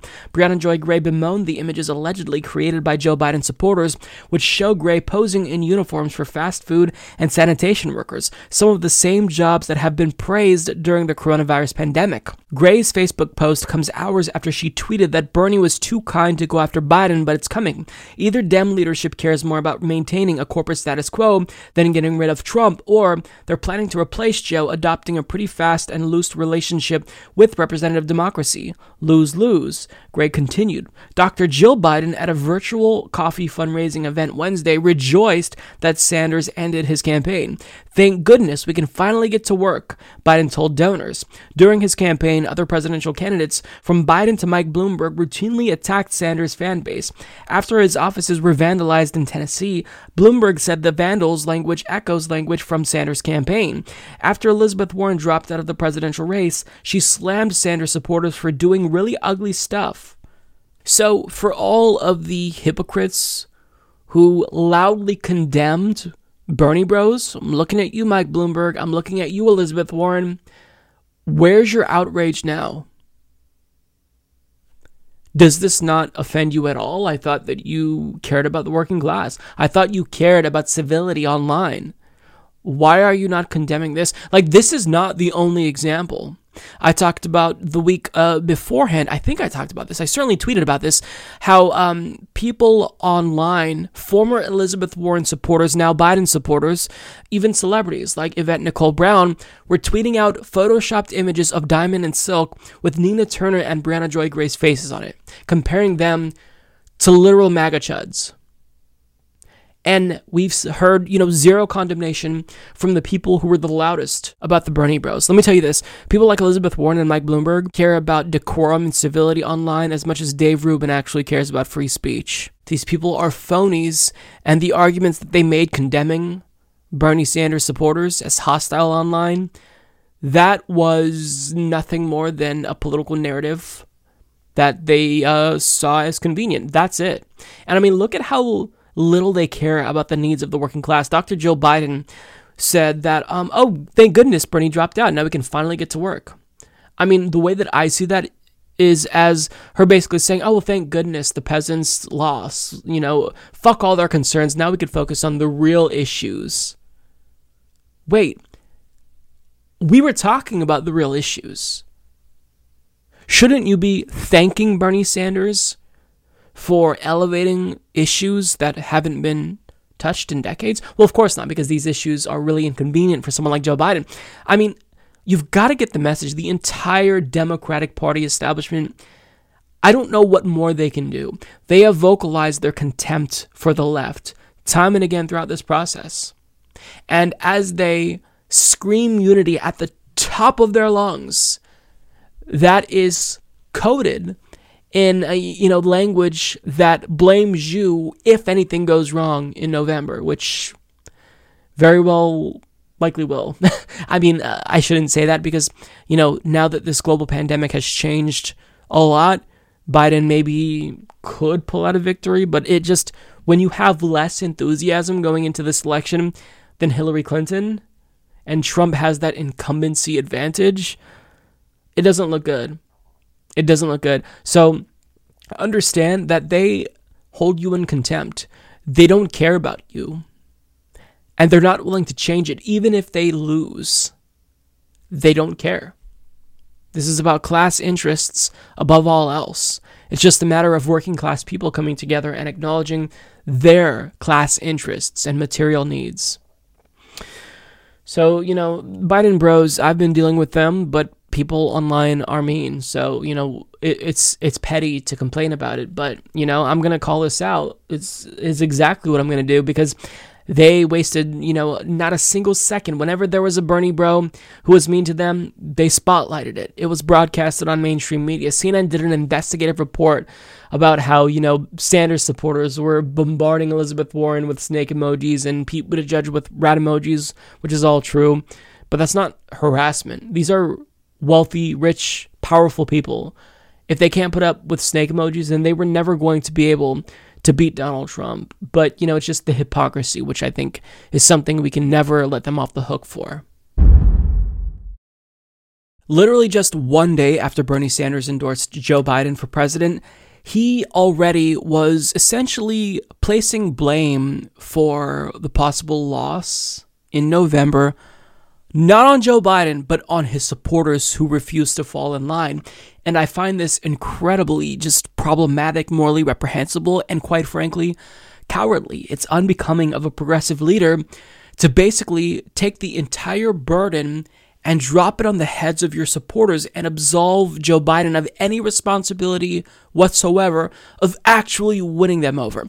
But let's get to what he said specifically here. Steve Peoples of AP reports, Bernie Sanders said Tuesday that it would be irresponsible for his loyalists not to support Joe Biden, warning that progressives who sit on their hands in the months ahead would simply enable Donald Trump's re-election. And lest there be any question, the 78-year-old Vermont senator confirmed that it's probably a very fair assumption that he would not run for president again. He added with a laugh, one can't predict the future. He seemed to distance himself from the campaign's former national press secretary, Brianna Joy Gray, when asked about her recent statement on social media refusing to endorse Joe Biden. She is my former press secretary, not on the payroll, Sanders noted. A spokesperson later clarified that all campaign staffers were no longer on the payroll as of Tuesday, though they will get a severance check in May. Sanders said his supporters have a simple choice now that Biden has emerged as the presumptive nominee. Do we be as active as we can in electing Joe Biden and doing everything we can to move Joe and his campaign in a more progressive direction, or do we choose to sit out and allow the most dangerous president in modern American history to get reelected? He continued, I believe it's irresponsible for anybody to say, well, I disagree with Joe Biden, and therefore I'm not going to be involved. So first of all, I find it absolutely indefensible that he would throw his former press secretary under a bus. This has been a problem with Bernie Sanders for quite some time. He never defends the people who defend him. Like when Zephyr Teachout penned an op-ed talking about Joe Biden's corruption, he apologized to Joe Biden and denounced Zephyr Teachout's article. So he never stands by the people who go to bat for him. And that's a problem. And the core issue that I have with this is that Bernie Sanders isn't reading the room correctly. If he were to say, look, I get where my supporters are coming from, but you've got to suck it up and vote for Joe Biden for purposes of harm reduction, I think that is a reasonable approach. Nobody is going to, bemoan the fact that you're telling them to support the lesser of two evils, even if they won't actually do that. We can understand and justify your position. But for you to suggest, which I think is implied here, that Joe Biden has zero responsibility, it's not irresponsible at all for Joe Biden to win over Bernie Sanders supporters, I just find that completely unacceptable. So, the way that he worded this, and I'll give him a chance to kind of respond and correct the record here, is that we have to go to Joe Biden. He doesn't have to come to us and earn our votes. We have to go to him. We're obligated to go to him. And at no point does Joe Biden ever have to do anything to actually win us over. I mean, maybe, Bernie, if you truly thought that Donald Trump was a threat, maybe you should have ignored Obama when he pressured you to drop out. Maybe you should have stayed in a little bit longer to extract maybe just one concession. And maybe behind the scenes, Bernie Sanders did that. But I'm sorry, proposing Medicare at 60, when we're asking specifically for Medicare for all, and after Hillary Clinton proposed Medicare at 50, I mean, how could you say this with a straight face? How could you not suggest that it's irresponsible for Joe Biden to not be aggressively campaigning to get our votes? How could you not say it is very deeply irresponsible of Joe Biden to ignore the issues, the legitimate crises that people on the left are talking about? It's irresponsible for Joe Biden not to endorse Medicare for all. It's irresponsible for Joe Biden not to cancel all student debt. It's irresponsible for Joe Biden to not end the wars. How could you possibly think that the entire burden, all of the responsibility, lies on the shoulders of your supporters? I don't think Bernie Sanders, to his core, believes that. Because if you do, then you're not the person I thought you were, Bernie. But you've got to understand that this approach is deeply, deeply ineffective. AOC, in an interview with the New York Times, I think she actually had a very human reaction. She said, we can't just throw all of the issues that the left raised, under the rug and pretend like they don't exist. Now that Biden is the nominee, we can't do that. So we need more from Joe Biden. It's insulting that he proposed Medicare at 60 after Hillary offered us Medicare at 50. It's like after 2016, Democrats should have learned the importance of uniting the left and the center, even after they preached about it. But now it's like they're saying, yeah, I get that we lost without the left. They are the ones that blame Bernie Sanders supporters and third-party voters. But what do they do in response? They throw us less crumbs than they did in 2016. It's like a huge fuck you. And then we have Bernie Sanders dogpiling on us along with the corporate establishment. I mean, do you want to know what happened as soon as this article came out? Joy Reid of MSNBC tweeted this out. So now that he's won them over, after they berated you for more than a year, actually, fuck it, since you ran for president back in 2015 and 2016, now, they're using you as you're attacking your own base. Don't do this, Bernie. Don't do this. You know that this is not effective. Trying to come from a place of understanding, that is a good place to start if you truly want some of your supporters to flip. Now, it's a fact of reality that a large portion of Bernie Sanders supporters are not going to vote for Joe Biden. I'm not voting for Joe Biden. I live in Oregon. All of my state's electoral votes are going to go to Joe Biden regardless. So to me, it doesn't matter. So I'm not going to vote for Joe Biden. But if you want to get people to vote for Joe Biden in those key swing states, you've got to acknowledge and understand their real disgust. Acknowledge where they're coming from. And I think Bernie knows this because he talks to people. He's not insulated from the public like people like Joe Biden. But for him to say this, it's really not a good look. And I'm sorry, where are you, Bernie, on the rape allegation against Joe Biden? How could you continue to be silent on this? Don't you have a responsibility to call on Joe Biden and tell him maybe he should address it? Maybe give us some signal that he actually cares about women's rights after the Democratic Party has been screeching about women's rights ever since, forever? It's like, he's not understanding that people aren't going to support Joe Biden enthusiastically, even if his supporters, and I think most of them probably will, end up backing Joe Biden. They're not going to do it, enthusiastically. They're going to do it begrudgingly because they don't want Donald Trump to fill another Supreme Court seat. They don't want Donald Trump to be in control for the next 4 years, which elevates the prospect of war with Iran. So Bernie, of all people, should be understanding of where his movement is coming from. But the fact that he's saying that they're irresponsible and it's not Joe Biden who's irresponsible for not trying more to win them over, after he just spit in our eyes with his I'm not a socialist fundraiser, scolding people isn't going to work. It's insulting. So, I think that Bernie Sanders, of all people, should know this is not a good look. And it pains me to say this, but sorry, Bernie, most people aren't going to respond to you blaming them for the incompetence of the Democratic Party and Joe Biden and, to an extent, your own campaign. Because, this is what happens. Like, so many people go to bat for Bernie Sanders, Breonna Joy Gray, Zephyr Teachout, all of his millions of supporters, and not even a day after he endorses Biden, this is the type of bullshit that we have to put up with. Like, if he were saying this in September, I can understand it more, right? Because there's a real urgency. If it seems like Joe Biden's going to lose, he's kind of frantic and panicking, but it's April. You didn't drop out in 2016 until July. Maybe just give them a week, Bernie. Can they get a week to process it? I mean, Elizabeth Warren hasn't even endorsed Joe Biden yet. So maybe give your supporters a little bit of time for self-care. Just give them a fucking little bit of time to breathe. To nobody's surprise, former President Barack Obama has officially endorsed Joe Biden, and along with this endorsement comes a really fascinating article from the New York Times, which basically confirms all of our suspicions about what Obama was covertly doing. He was basically acting to sabotage and undermine the progressive movement at every single step of the way during this primary process. He did, in fact, pressure Bernie Sanders to drop out, and he pulled a lot of strings to make sure that he could drag Joe Biden across the finish line.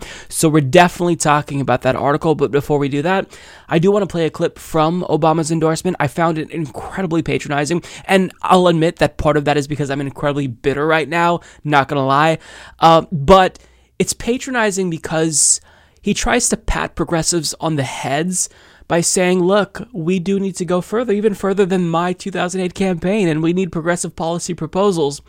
And as he says all of this, you can't ignore the fact that he did everything to stop real progress from happening. And on top of that, he makes a really passionate plea for Joe Biden, who also has been credibly accused of rape. So any goodwill that Obama cultivated over the years, it should be all gone after you watch this. But it's difficult because people will see this and they're reminded that he was once a president who spoke in complete sentences. That's what Joy Reid tweeted out. So it's so easy to, get back into the swing of just trying to gravitate towards someone who's a leader. But understand that what Obama is saying here, all of it is fake, it's inauthentic, it's all disingenuous. This is all just political theater. Everyone in DC is basically full of shit. So I'll stop talking, let you watch the endorsement, and then when we come back, we'll talk about that article. Choosing Joe to be my vice president was one of the best decisions I ever made, and he became a close friend. And I believe Joe has all the qualities we need in a president right now. Bernie's an American original. A man who has devoted his life to giving voice to working people's hopes, dreams, and frustrations. He and I haven't always agreed on everything, but we've always shared a conviction that we have to make America a fairer, more just, more equitable society. We both know that nothing is more powerful than millions of voices calling for change. And the ideas he's championed, the energy and enthusiasm he inspired, especially in young people, will be critical in moving America in a direction of progress and hope. Because for the second time in 12 years, we'll have the incredible task of rebuilding our economy. And to meet the moment, the Democratic Party will have to be bold. I could not be prouder of the incredible progress that we made together during my presidency. But if I were running today, I wouldn't run the same race or have the same platform as I did in 2008. The world is different. There's too much unfinished business for us to just look backwards. We have to look to the future. Bernie understands that, and Joe understands that. It's one of the reasons that Joe already has what is the most progressive platform of any major party nominee in history. We have to protect the gains we made with the Affordable Care Act, but it's also time to go further. We should make plans affordable for everyone, provide everyone with a public option, expand Medicare, and finish the job so that healthcare isn't just a right, but a reality for everybody. We have to return the U.S. to the Paris Agreement and lead the world in reducing the pollution that causes climate change. But science tells us we have to go much further, that it's time for us to accelerate progress on bold new green initiatives that make our economy a clean energy innovator, save us money, and secure our children's future. Wow, he's so charismatic that I almost forgot that he's literally a war criminal who had a kill list, an extrajudicial kill list. And he frequently, like George W. Bush, like Donald Trump, violated international laws. But he's so charismatic, though. Yeah. I think that watching this endorsement, even though I knew it was coming, it's still really grotesque. Because it feels like we're all sheep being herded to slaughter. There's absolutely no commitment from the Democratic Party or leaders to actually enact progressive policies. And as Obama talks about the real need to get progressive policies codified into law, he did everything he could to stop that from happening behind the scenes. So we're going to look at this New York Times article that lays out in great detail how he did this and how party leaders reacted to the success of the progressive movement at certain times during the race.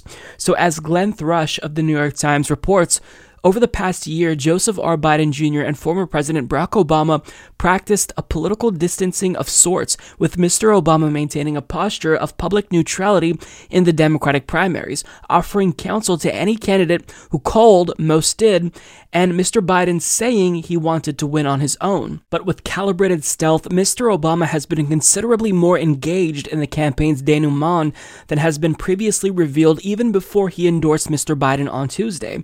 For months, Mr. Obama had kept in close contact with senior party officials in hopes of preventing a repeat of the protracted and nasty 2016 primary race. Then, in the weeks after it became clear that Mr. Biden was the party's near certain nominee, Mr. Obama, telling a friend he needed to accelerate the endgame, had at least 4 long conversations with his former vice president's remaining rival, Senator Bernie Sanders. Mr. Obama's efforts to ease the senator out of the race played a significant role in Mr. Sanders' decision to end his bid and endorse Mr. Biden, according to people close to the Vermont Independent. Party officials were more direct, prodding Mr. Obama to be more active behind the scenes, especially after Mr. Biden had begun his comeback by winning the South Carolina primary. But the former president, often communicating through Eric Schultz, a political aide who has also served as a bridge to the Biden campaign, insisted that his best use would be as a passive peacemaker. He kept his powder dry, and that gave him credibility, which made all the difference, said Tom Perez, the Democratic National Committee chairman, who served as labor secretary under Mr. Obama. So again, this confirms what I was speculating about in a video I put out last week. Did Barack Obama, given the evidence that we had at the time, influence Bernie Sanders, pressure him to get out of the race? And this article lays it all out. What Obama told Bernie, whatever that was, in these private conversations, played a significant role in Bernie Sanders making his decision. And to me, I view this as incredible naivete on Bernie Sanders' behalf, because Bernie needs to acknowledge that given the choice between Joe Biden and himself, who does he think Obama's going to side with? Do you honestly think that Obama had your best interest? If you're going to drop out, you have to do it in a way that positions you and the left to have some sort of leverage, right? We're not going to have power. The left will remain powerless, but you've got to put us in a better off position than where we were before. But he dropped out and gave up all of his leverage, and he did this because Obama asked him to or pressured him to, whatever the case may be, and that's really frustrating. Like, I'm not going to pretend like the math was in Bernie Sanders' favor, because it wasn't. But the problem is that if you know you're going to drop out, if you read the writing that's on the wall and it doesn't look good for your campaign, weaponize what you can to be better off. Like, I don't know, have Joe Biden endorse one of your signature policy positions. Even if we don't believe him, it makes it seem at least like you tried. But I mean, we got nothing. Now, there's a little bit more details about how the establishment really was trying to call on Obama to step in after Bernie Sanders won that landslide in Nevada, which was basically the peak time when everyone who's still running were saying that if Bernie Sanders were the nominee, they would influence superdelegates to steal it from Bernie in order to give it to him. Even Joe Biden said that if nobody won a majority and Bernie only had a plurality, he would contest the convention or still fight for the nomination. I'm paraphrasing. So, all this talk of unity now and to fall in line just immediately like that, This is not a respect that would have been paid to Bernie Sanders. But this is what happened. Obama had intended to engage publicly only after the convention, now scheduled for August at the earliest, in line with his fall barnstorming campaign on behalf of Miss Clinton in 2016 and congressional candidates in 2018. He resisted calls by some Democratic officials earlier this year to intervene on Mr. Biden's behalf in the wake of Mr. Sanders' victory in the Nevada caucuses, arguing that he did not want to thumb the scale for his friend. Nonetheless, he was becoming more agitated by the state of the race as Mr. Sanders surged and Mr. Biden slumped. By late February, he was telling people in his orbit that he thought Mr. Biden's campaign had an alarming lack of infrastructure and shared his doubts about Mr. Biden's belief that he could win the nomination after losing Iowa and New Hampshire. Mr. Obama did not directly encourage Mr. Sanders' rivals to endorse Mr. Biden ahead of the decisive Super Tuesday primaries, yeah right, but he did tell Pete Buttigieg, a moderate, that he would never have more leverage than on the day he was quitting the race. So in other words, he did. And the former South Bend mayor soon joined the avalanche of former candidates backing Mr. Biden. Mr. Sanders, who in 2016 accused the Democratic establishment of conspiring to support Mrs. Clinton, took note of all these moves, but he has made no such charges against Mr. Obama. In fact, one of his campaign advisors, speaking on the condition of anonymity in the wake of last month's string of Sanders defeats, said the senator was grateful for Mr. Obama's neutrality throughout the campaign. That is pathetic, Bernie. In late March, Mr. Obama reached out to Mr. Sanders. The two men would talk at least 3 more times with the former president, reassuring Mr. Sanders that he had already accomplished much of what he had set out to do, moving the party and Mr. Biden substantially to the left, according to 2 people with knowledge of their interactions. What a joke. Mr. Sanders, for his part, is intent on protecting his open line of communication with the former president. So this is why I think a lot of Bernie Sanders supporters feel really frustrated right now. When we say that Bernie Sanders needed to fight harder, he didn't listen. And, now someone from his campaign is saying, actually, we really respect that Obama was neutral throughout the course of the campaign. But did you not read the reports that we all saw? He was not neutral. He was the Debbie Wasserman Schultz of 2020. The only difference is that instead of using institutional mechanisms to sabotage Bernie's campaign, Obama used his own power and influence to sabotage Bernie Sanders' campaign. And I've got news for you. In the event, let's say South Carolina went differently and Amy Klobuchar had emerged victorious, that probably would have been who Obama made everyone else coalesce around. It wasn't necessarily about Joe Biden, because we saw the reports about Obama kind of nudging Joe Biden to not run because he doesn't have to do this. He doesn't want him to embarrass himself. I did a video on this. It was really interesting. So it wasn't necessarily, a pro-Biden move by Obama. This was just an anti-Bernie move. And I think that's really telling. This isn't just Obama looking out for his friend. This is him fighting to stop progress. And that's what I want people to understand. This isn't Obama-Biden friendship, conflicts of interest. This is about Obama doing everything that he possibly can to deny the left power. The same left, mind you, that helped him get elected twice. It's a slap in the face.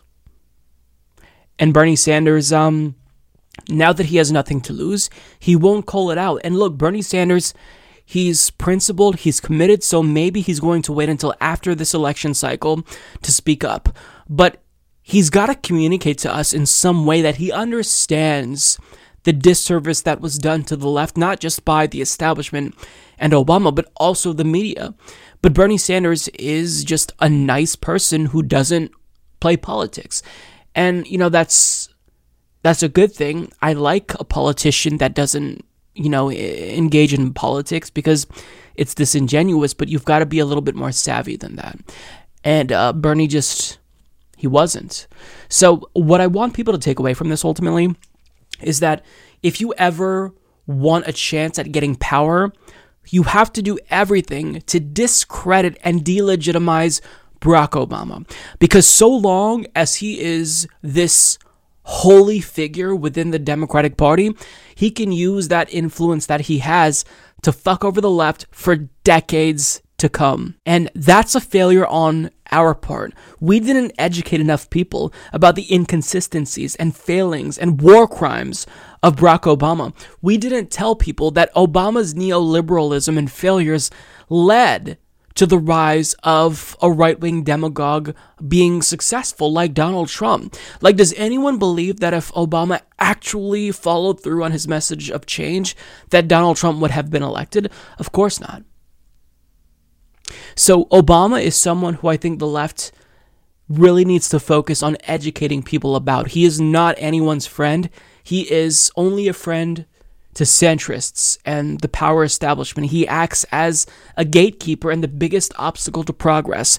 And if you truly want the left to have power, you've got to work really, really hard to discredit Barack Obama and let people know that this is not a good person. He might talk really nicely, he may have charisma, but this is a war criminal with the Nobel Peace Prize. This is someone who proposed a public option, and we didn't even get a public option. He didn't even offer that up when he had a supermajority, and now he's telling you to support his former VP who is supporting a public option. We're supposed to believe them. Like, do you understand? Hillary Clinton, she is absolutely insufferable, but she's a distraction. Hillary Clinton doesn't have the legitimacy that Barack Obama has. She doesn't have the sway that Barack Obama has. So I think that one of the numerous failings of the left is that we haven't done an adequate job at educating people at how much of a failure Barack Obama was. But going forward, I'm going to make sure that people know about Obama's history. People in my, social circles and whatnot, they all still really look to Obama as someone who is, a good person, when this is a terrible human being who must be discredited because he's not someone who's deserving of all of this power and recognition and worship. People idolize him who are Democratic Party voters, and I can understand why they do that, given what we see in the White House now, a complete buffoon whose brains are melting out of his ears. But at the same time, all of that nice, talk and charisma and the beautiful platitudes that Obama uses to swoon us with, that all is nothing more than a distraction for a very, very insidious agenda that is going to prop up the status quo for decades to come unless we educate people about the failure of Obama and the threat that he still poses, because he may be out of power, but he still has power. So this isn't surprising, but I am glad that we have these details at least, because having this information, it kind of gives us a little bit of a roadmap in terms of what we should do going forward when we're talking about putting pressure on the establishment and Democratic Party apparatus. But it's still disappointing. Last year, leftists such as myself were hopeful that we'd one day live in a world where Bernie Sanders was president of the United States and Jeremy Corbyn was prime minister of the United Kingdom. And, this was something that I think everyone viewed as unlikely, but certainly within the realm of possibility. I mean, both of these politicians were taking on the political establishments in their respective countries. So anytime you choose to challenge power and power structures like that in such a direct way, it's going to be difficult. You're going to be disadvantaged. And these institutions are absolutely powerful, and they often will do everything in their power to crush you, both directly, indirectly, openly, and covertly. Now, it's no secret that Debbie Wasserman Schultz used the power of the DNC to secretly sabotage Bernie Sanders in 2016, and in 2020, Obama used his power and influence within the party to sabotage Bernie Sanders. But one thing that's interesting is that this also occurred in the UK, because some Labour officials in 2017, when Jeremy Corbyn almost won, acted to lose the election. I'll repeat that. They tried to sabotage their own party just to hopefully get Jeremy Corbyn replaced. Now, we know that they lost in 2019. Jeremy Corbyn is no longer the Labour leader. But they were acting against their own party's interest, according to a dossier that was just obtained by The Independent, because they didn't like Jeremy Corbyn. So what happened in the United States also happened in the UK. Now, as John Stone of The Independent reports, Labour Party officials opposed to Jeremy Corbyn worked to lose the 2017 general election in the hope that a bad result would trigger a leadership contest to oust him, a dossier drawn up by the party suggests. A huge cache of leaked WhatsApp messages and emails show senior officials from the party's right wing who worked at its HQ became despondent as Labour climbed in the polls during the election campaign despite their efforts. The unreleased report, which The Independent has seen in full, was drawn up in the last days of Mr. Corbyn's leadership and concerns the conduct of certain officials, including some who were investigating cases of anti-Semitism in the party. Labour has confirmed the document is a genuine draft, though it is not clear who it was commissioned or written by. Tactics by anti-Corbyn staff evidence in the report include channeling resources to candidates associated with the right wing of the party, refusing to share information with the leader's office, and coming into the office and doing nothing for a few months during the election campaign. The report says hostile staff created a chat so they could pretend to work while actually speaking to each other, with one participant stating that tapping away will make us look very busy. An election night chat log showed that 45 minutes after the exit poll revealed that Labour had overturned the Conservative majority, one senior official said the result was the opposite to what I had been working towards for the last couple of years, describing themselves and their allies as silent and gray-faced and in need of counseling. Some senior staff joked about hanging and burning Jeremy Corbyn and suggested that another staff member who cheered a speech by the party leader should be shot. Party staff around the unit were also documented regularly describing people, including colleagues they regarded as not sufficiently opposed to the leadership, as Trots, short for Trotskyites, or disciples of Russian revolutionary Leon Trotsky. Chat logs show that some colleagues who denounced Trots themselves were in turn themselves privately regarded as Trots by other staffers for being seen as insufficiently critical. So there is a lot of information here, and we barely scratched the surface. So if you want to read the full article, I'll put the link in the description box. But wow. This is unsurprising, but still really shocking when you see just how active they were in trying to sabotage Jeremy Corbyn. I think it goes to show you that neoliberals, they hate socialists more than they hate fascists. That's true in the United States. It's true in the UK. They used Russian hysteria, McCarthyism, to criticize people, calling them trots. On top of that, there were some who were saying, you know what, this is just an attempt, this dossier, to absolve Jeremy Corbyn of, claims of anti-Semitism and make it seem as if he wasn't actually anti-Semitic, and there was just this vast conspiracy to overthrow him. But here's the thing. This is a confirmed conspiracy. We're no longer talking conspiracy theory. This was confirmed. And, another thing that wasn't talked about is how hostile the media was to Jeremy Corbyn. The same is true for Bernie Sanders. So I think that what this tells us is that here in the United States, as we just, lost and we're grappling with the defeat of Bernie Sanders for a second time in a row, our friends overseas are dealing with the same exact thing. Although you can honestly make the case that Jeremy Corbyn was probably treated worse by the media than Bernie Sanders. It's arguable, but you certainly can make that case. Because the claims of anti-Semitism were so strong that most people who were Jewish in the Labour Party, they viewed Jeremy Corbyn as anti-Semitic. Whereas with Bernie Sanders, you couldn't really lob that claim against him because he's Jewish. He lost family members in the Holocaust. But certainly, they tried to weaponize identity politics in other ways against Bernie Sanders. There were claims of sexism constantly in 2016 and 2020, including by some allies like Elizabeth Warren. There were claims of racism, both tacit and overt.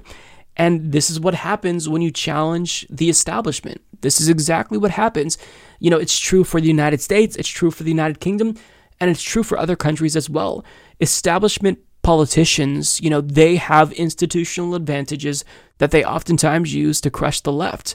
It's no different here, and it's no different anywhere else. So when we talk about how Democrats probably would rather prefer to lose with Biden than win with Bernie, I mean, you saw Chris Matthews, after Bernie won Nevada, speculating whether or not it would be beneficial for Democrats to lose and have 4 more years of Trump rather than let Bernie win. The same is true in the UK. They preferred the Tories over Jeremy Corbyn and, broadening their social democracy. It is incredibly frustrating, and I think that what this communicates to us is that as leftists everywhere, we really have to broaden our perspective and not just think about, the progressive movement and the left-wing socialist anti-capitalist movement as a United States phenomenon. This should be a global movement. Like, how powerful would it be if in major cities and countries around the world, including the United States, the left took to the streets and demanded social and economic justice, demanded to end interventions and imperialism? I think that once we realize that the fights that we're all fighting in our own countries are connected to fellow lefties abroad, the stronger and better off we'll all be around the globe. So when it comes to COVID-19, I'm going to hit you with some really bad news, really, really terrible news, but we're going to end on a more positive note because I don't want you to come away from this video thinking that, things are going to be like this forever. We'll remain in quarantine forever. Things will get better, but it's going to take some time. So the first bit of bad news that I have to share is that the death toll for COVID-19 in the United States has surpassed 25,000. That is a number that's so large it is difficult to comprehend. 25,000 Americans died because of COVID-19. To think about this, to think about how many people are in pain right now because they lost a loved one or fear losing a loved one, to think about the massive scale of just suffering, it's really overwhelming. It's really, really overwhelming. And on top of that, prolonged social distancing may be necessary if we want to survive COVID-19. How long, you ask? Worst case scenario, 2022. Yeah. So as Leah Asmelash and Maggie Fox of CNN report, the U.S. may have to endure social distancing measures such as stay-at-home orders and school closures until 2022, researchers projected on Tuesday. That is, unless a vaccine or better therapeutics becomes available or we increase our critical care capacity. In other words, 2022 is one scenario of many. That's according to researchers from the Harvard T.H. Chan School of Public Health, who published their findings in the journal Science on Tuesday. Those findings directly contradict research being touted by the White House that suggests the pandemic may stop this summer. The Harvard team's projections also indicate that the virus would come roaring back fairly quickly once restrictions were lifted. If intermittent distancing is the approach that's chosen, it may be necessary to do it for several years, which is obviously a very long time. Dr. Mark Lipstick, an author on the study and an epidemiology professor at the Harvard School of Public Health, told reporters. Another important factor, whether people become immune to the new coronavirus after they have been infected. That's not yet known. Potential challenges include finding a reliable test to determine who has antibodies for the coronavirus, establishing the level of immunity conferred by previous infection and how long it lasts, and the capacity of overstretched health systems to carry out reliable, widespread antibody tests in the general population. There's also difficult social questions around immunity certificates, which have been floated as a possibility in the UK. Would they create a kind of two-tier society where those who have them can return to a more normal life while others remain locked down? The study researchers say they are unaware that such prolonged distancing, even if intermittent, would likely have profoundly negative economic, social, and educational consequences. They hope their research will help identify likely trajectories of the epidemic under alternative approaches, identify complementary ways to fight it, and to spur further thinking about the ways to get the pandemic under control. Though coronavirus cases in the US have been soaring, social distancing appears to be effective. Now keep in mind that this study doesn't say we will definitely have to maintain social distancing until 2022. This is just a projection based on one model, kind of a worst case scenario situation. But it's a possibility. And I think that psychologically it would be healthy for us to prepare ourselves for the worst case scenario, but hope for the best. Now, the societal implications of this are just so broad, it's difficult to try to think through how this is going to affect society and culture, how it may give way to new forms of discrimination and prejudice. I mean, this really is going to change the world forever. Now, the good thing is that this doesn't necessarily mean that it'll change the world for the worse. It may change the world for the better. Maybe people actually demand Medicare for all because they see how important it is during a pandemic. Maybe people, value interpersonal relationships more. Maybe we take more precautions so this doesn't happen again. But this could also have negative ramifications. This could lead to another crackdown on civil liberties as 9/11 did. I mean, what happened after 9/11? We got the Patriot Act. We got the Iraq War, the Afghanistan War. And those wars, they have no end in sight. So this could go very poorly, but also it could go in a more positive direction. That's all to be determined. But I want you to know that the situation isn't entirely grim because the lead scientist at the National Institute of Health, her name is Kaye Corbyn. She had a really, really encouraging message about the timeline for a possible vaccine. And what she says here kind of gave me confidence that 2022 is a less likely scenario. This is what she had to say in an interview with Anderson Cooper on CNN. So we're developing a vaccine for COVID-19. It is based on several of our previous projects where we were investigating vaccines for MERS and SARS coronaviruses, which are very closely related to the virus that causes COVID-19. So this vaccine incorporates the spike protein, which is the protein that is on the surface of the virus.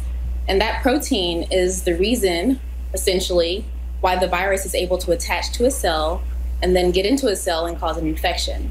So from our perspective, if we can incorporate that protein into our vaccine and essentially allow the body to create a response to that protein that may block an infection later, we've created a successful vaccine.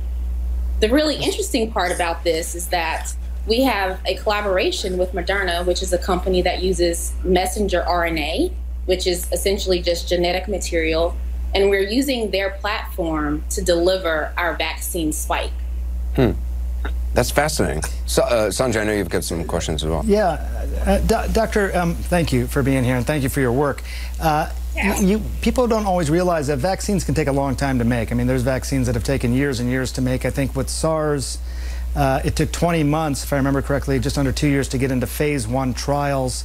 I think you may have just talked about this, but why it's happening a lot faster now, I think, right? Correct me if I'm wrong on that. And how is it happening so much faster? There are several layers to our rapid response, which is what we call it. Most of it is based on the work that we've done previously. So towards the goal of being prepared for a pandemic and ready and to aim and shoot, so to speak, we've researched coronavirus vaccine development for the last 7 years, particularly under my direction. The team has researched this coronavirus development for 5 years. And so coming into the onset of this pandemic, we had an idea about what we wanted to do as far as the design of the vaccine. We already had our collaboration set in stone with Moderna, as we've been testing several other vaccine candidates, what you call preclinically or non-clinically. And so a lot of our work that we've done previously has essentially driven us into what we call a rapid response. And so, I mean, you probably are aware that we were able to go from getting the sequence online from the Chinese government at the same time as the rest of the world, and essentially pushing for a vaccine to get into a human trial in 66 days. Oh. And when you go, what is the process? Pardon my ignorance on this. You have a human trial, that's a phase 1 trial, is that right? Yes. So vaccine development is a very long process, and as Dr. Gupta pointed out, it is something that generally takes years and years to develop. Here in this first phase, we are testing the safety of the vaccine.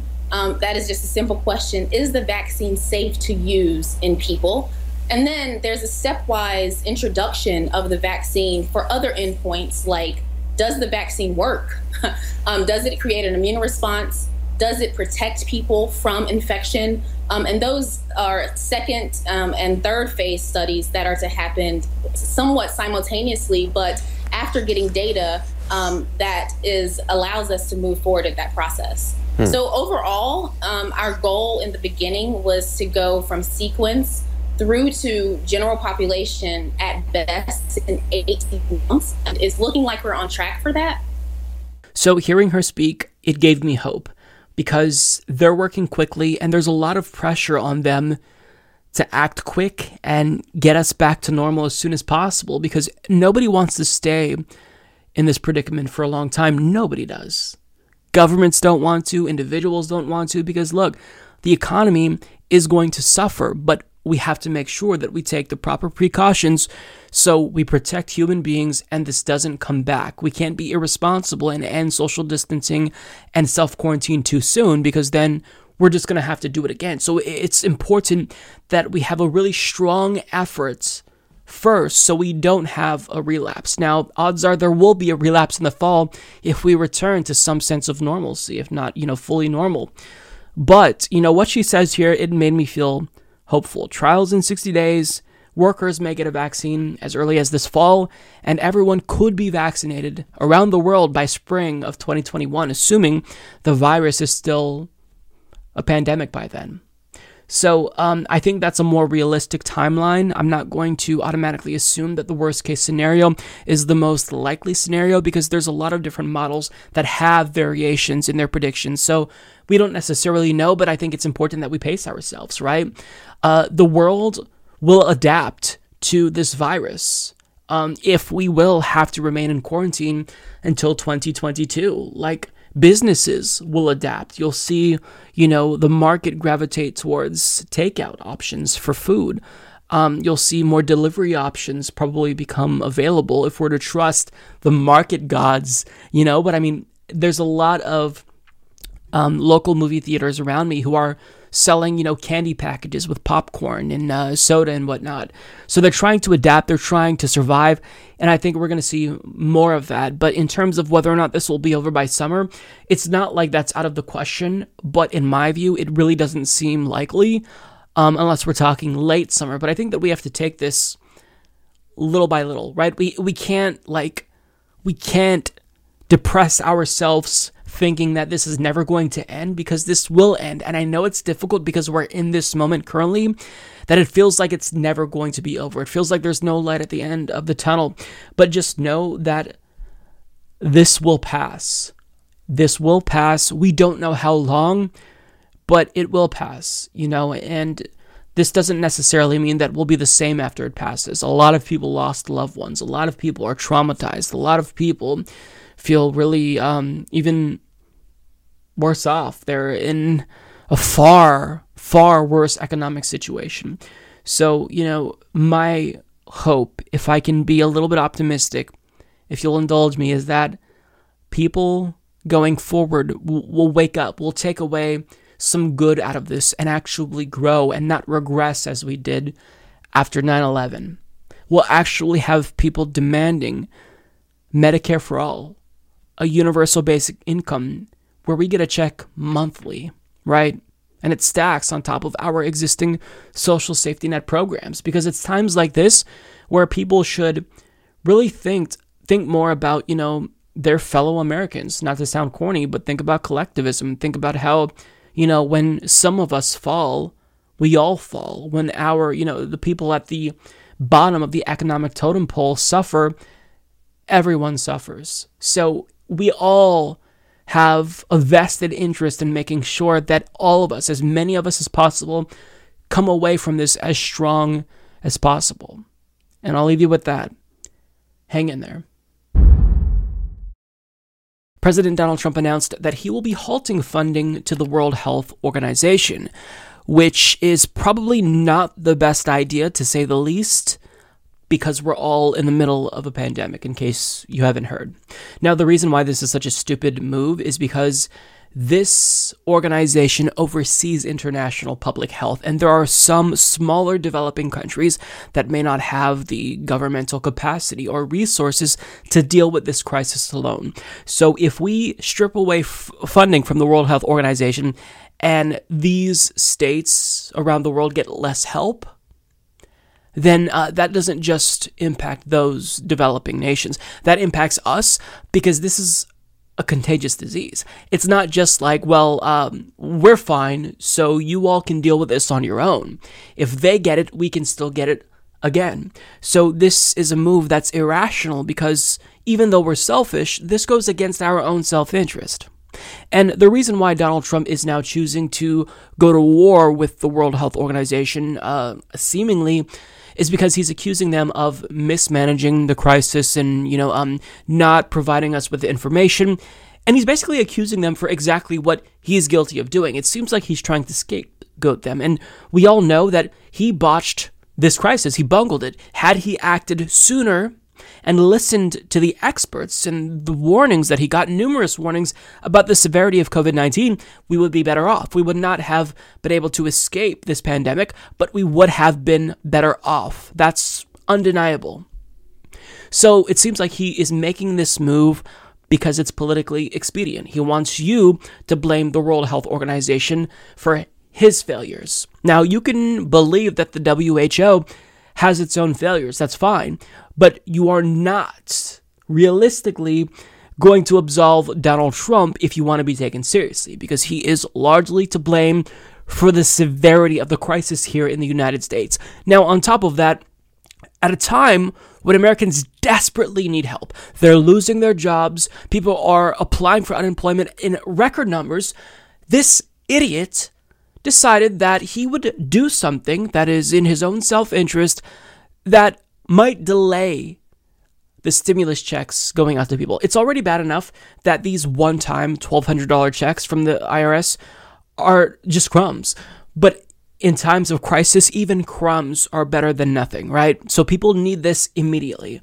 But because he's a narcissist, because he wants to make sure that he's able to gain something from this politically, he is ordering the IRS write his name on these checks. Now, this is unprecedented, because the IRS is an agency that's supposed to be nonpartisan and apolitical. So for him to do this, not only is it unprecedented, but it is incredibly selfish. It is, a Machiavellian political tactic, but unfortunately, it is one that I think will benefit him. So for more on this, we go to Daniel Villarreal of Newsweek, who reports late Monday evening the U.S. Treasury Department ordered the Internal Revenue Service to print President Donald Trump's name on the stimulus checks it is sending to millions of Americans nationwide, reports the Washington Post. The Treasury Department's order could cause the checks to be delayed by several days or longer, senior agency officials told the publication. The unprecedented decision will mark the first time in history that a president's name has ever appeared on an IRS disbursement. Usually, presidents' names don't appear on checks issued by the Treasury Department in order to keep such payments nonpartisan. His name will appear on the memo line appearing left side of the stimulus check. Administration officials who spoke anonymously because they weren't authorized to publicly discuss the matter said that Trump had originally asked Treasury Secretary Steve Mnuchin to allow him to formally sign the checks, but the president isn't legally authorized to do so. So this is genuinely embarrassing. Like, this is a Michael Scott thing to do. He is unwilling to allow Americans to have anything unless he can personally benefit from it politically. He doesn't care about Americans. He's willing to delay the stimulus checks that they desperately need now, all so he can take credit for it, which will help him in November.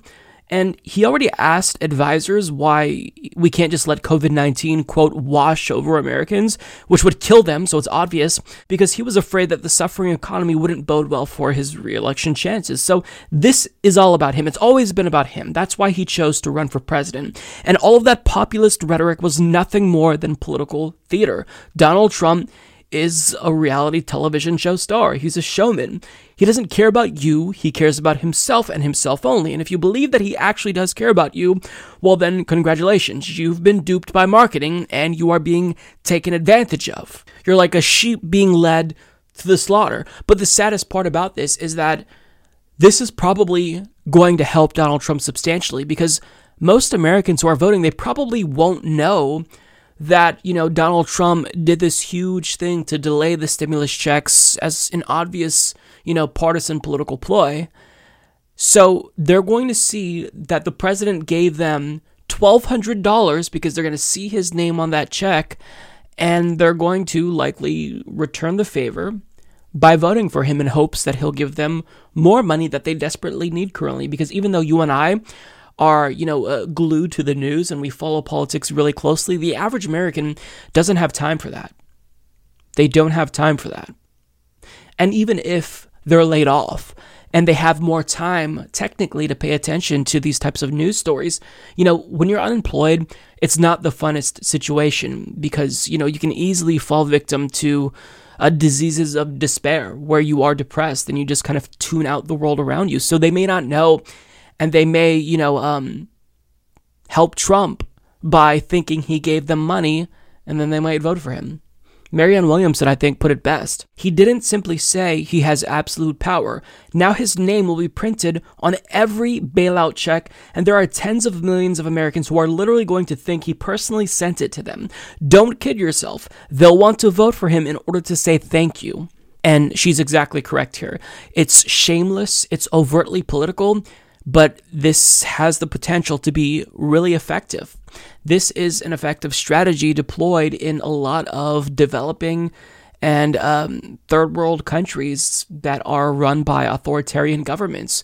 Political parties don't necessarily offer policy concessions to voters once they're in power, but sometimes they'll do something as simple as delivering groceries to constituents and make sure that the party logo or emblem is on the bag of groceries or box of groceries. And this works. This cultivates, a sense of dependency on the party, and it makes voters think, and even non-voters, people who don't vote in these authoritarian regimes, it makes them think that their government is legitimate and they should acknowledge the authority of government, right? It's a means of cultivating legitimacy. It's a political ploy, but it does work. It does work. So I think it's incumbent on all of us to let people know that Donald Trump did not give them these checks personally, but you're not going to get to everyone. And this is probably going to help Donald Trump, which is obviously why he's doing it. But here's the thing, this tells you a lot about Donald Trump and why he actually doesn't care about people. Because if he actually wanted to help the American people and lift millions of people out of poverty, he's in a position of power right now to where he can actually do that. But what has he chosen to do? Give tax cuts to him and his rich friends, elites, ramp up the drone wars, and now that he's offering you crumbs, he wants to jump in front of the cameras and take all the credit for it. Where has he been all of this time? Where has he been? People are losing their health insurance because of him. People are dying because they don't have health care. He's doing nothing because of that. And now he wants to take credit when it's convenient. Despicable. This person is a narcissist of the highest order, and he cares about nobody but himself, and he is unwilling to take any action whatsoever to help the American people unless he knows that there's going to be some benefit politically for him. Disgusting. Caitlin Bennett, otherwise known as Gun Girl, is a gun-toting, flag-waving, Donald Trump-supporting Republican Party edgelord who is mostly known for walking around her college campus with a gun and a graduation cap that says, "Come and take it. No thanks. You are a psychopath, and I will steer clear of you if I ever see you in real life." Now, ever since she kind of rose to prominence by doing this thing that's definitely not a publicity stunt, she has become a sort of political pundit, and she has actually collaborated with some pretty prestigious right-wing news outlets, such as Infowars.com. And she has a new gem that she wants to share with the world when it comes to policy proposals. She thinks that women shouldn't be allowed to vote. Now I know what you're thinking. Mike, isn't she a woman? That's right. She's a woman who thinks that women shouldn't be allowed to vote. This is her rationale. She tweeted out, "Honestly, letting women vote in this country wasn't one of the best ideas. Females vote with emotion and overwhelmingly support Democratic feel-good policies that take away our actual rights. I'd rather lose my quote-unquote right to vote than lose my right to defend myself with a firearm." Now, inevitably, this tweet was met with backlash because it's extremely stupid. And she responded saying, "Lots of emotional responses to this tweet. As always, thanks for proving my point, everyone." Why are all of these leftist snowflakes overreacting? All she did was say that women shouldn't be allowed to vote. You triggered? This is so stupid. This proves that chuds have no new policy ideas. None. This is the best that they can come up with. Taking away the rights of women to vote. So regress further, and the question is, where do you draw the line? Do you draw the line at allowing women to vote? Do you include gay people or black people eventually? Like, if you start at women, why just end with women? Why not extend that to other parts of the population? See why this is obviously dangerous? Not only is this a self-defeating argument, and I'll tell you why in a moment, it's immoral and undemocratic. So why would you advocate for something? You clearly haven't thought this through, and you clearly haven't seen the inherent flaws in your argument, especially the one that you use to justify taking away women's rights to vote. Because as a friend of the show, Professor Darwin of Re-Education points out, this is logically inconsistent. If women are too emotional to vote, why would you then trust them with guns? And on that note, why should I trust your opinion at all? You are a disappoint.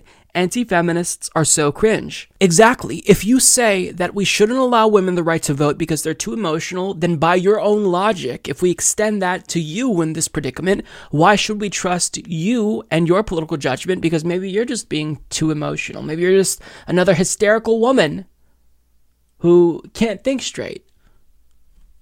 I mean, this is obviously completely idiotic. And I think that this has got to be beyond the pale for the overwhelming majority of Republicans, including MAGA chuds. I'm sure that some of them will love this because the further you go to the right, the better. But I mean, who in their right minds would endorse this? If you are a woman and a Republican, then this is against your own self-interest. This is against the self-interest of all women, obviously. But I mean, why would you want this for yourself? Isn't the fact that you are a Republican disproving your point? Because if there is a large portion of women who vote for Republicans, even if, they're not in the majority, doesn't that disprove your point, your theory that women are too emotional? Because some of them reached the correct conclusion according to you. You did. So, I mean, this is idiotic. And the fact that I'm even entertaining this is just, I'm embarrassed for myself. But I mean, the thing is, you just have to admit at some point that you are an authoritarian. You believe in authoritarianism and you don't care about democracy. I mean, it was the right who cried for years about the authoritarian leftists on college campuses, and look at them now literally advocating for outright authoritarianism to end democracy, to protect her right to defend herself with a firearm. I mean, this is called creating a solution for a problem that doesn't exist.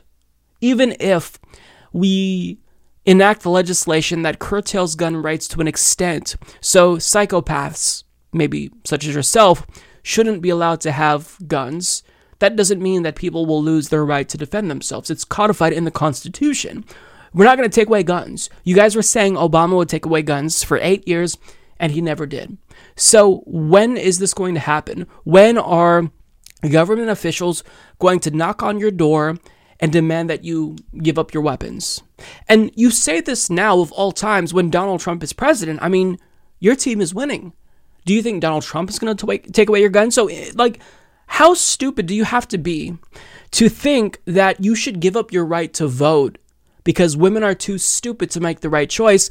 But you're in power. Donald Trump is president. So why are you freaking out? I mean, this is just, it's hilarious, but it really shows you how intellectually bankrupt and immoral, quite frankly, and authoritarian the right has become. This is the modern MAGA chud. Maybe she's not representative of all MAGA chuds, but this level of delusion and stupidity is rampant. It's a common thing with all chuds. They are reactionary. They're emotional. And, I'm not saying that they shouldn't be allowed to vote because they're emotional, as she would advocate, but they react to things that scare them, right? They react to immigrants. They react to Muslims. They react to the prospect of losing some gun rights, and then they extrapolate and think it's going to lead to them losing all their gun rights. Like, you're just a bunch of scaredy cats with big mouths. That's what you are. Like, you claim that it's the left who are the real pussies, but you guys are the ones that are afraid of everything. You think the government's going to take away your guns. You're afraid of leftists who are supposedly violent. I mean, the right at this point in time is such a self-parody that when we look back in history at this moment, the modern right, especially chuds, are going to be so laughed at that I can't wait to see that. So, I mean, all right, just own it. Just admit that you are an authoritarian. And kind of crazy. Hello, everyone. I am here with Dr. Harvey J. Kaye. He is a professor of democracy and justice studies at the University of Wisconsin, Green Bay, and he's back to talk about his brand new book, just out. It's called FDR on Democracy, The Greatest Speeches and Writings of President Franklin Delano Roosevelt.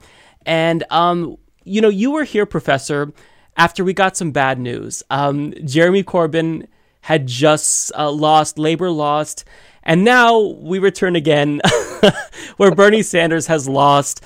So it's unfortunate circumstances, but I think that what you managed to really do, which makes me feel better, is you kind of put everything into historical context, and it makes me feel better because it doesn't feel like we are the trailblazers. Like, we're kind of following in the footsteps of our ancestors, and we're not doing anything new, and there is some sort of comfort knowing that the things we're trying to do have been done before. So welcome back to the show. Do you want to tell us a little bit about your book?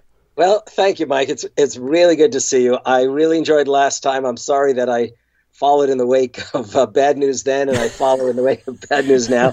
But let's talk, I think it was Isaac Deutscher, the great Marxist historian and biographer of Trotsky, who's, talked about, the pessimism and optimism. And, pessimism is like, what is it?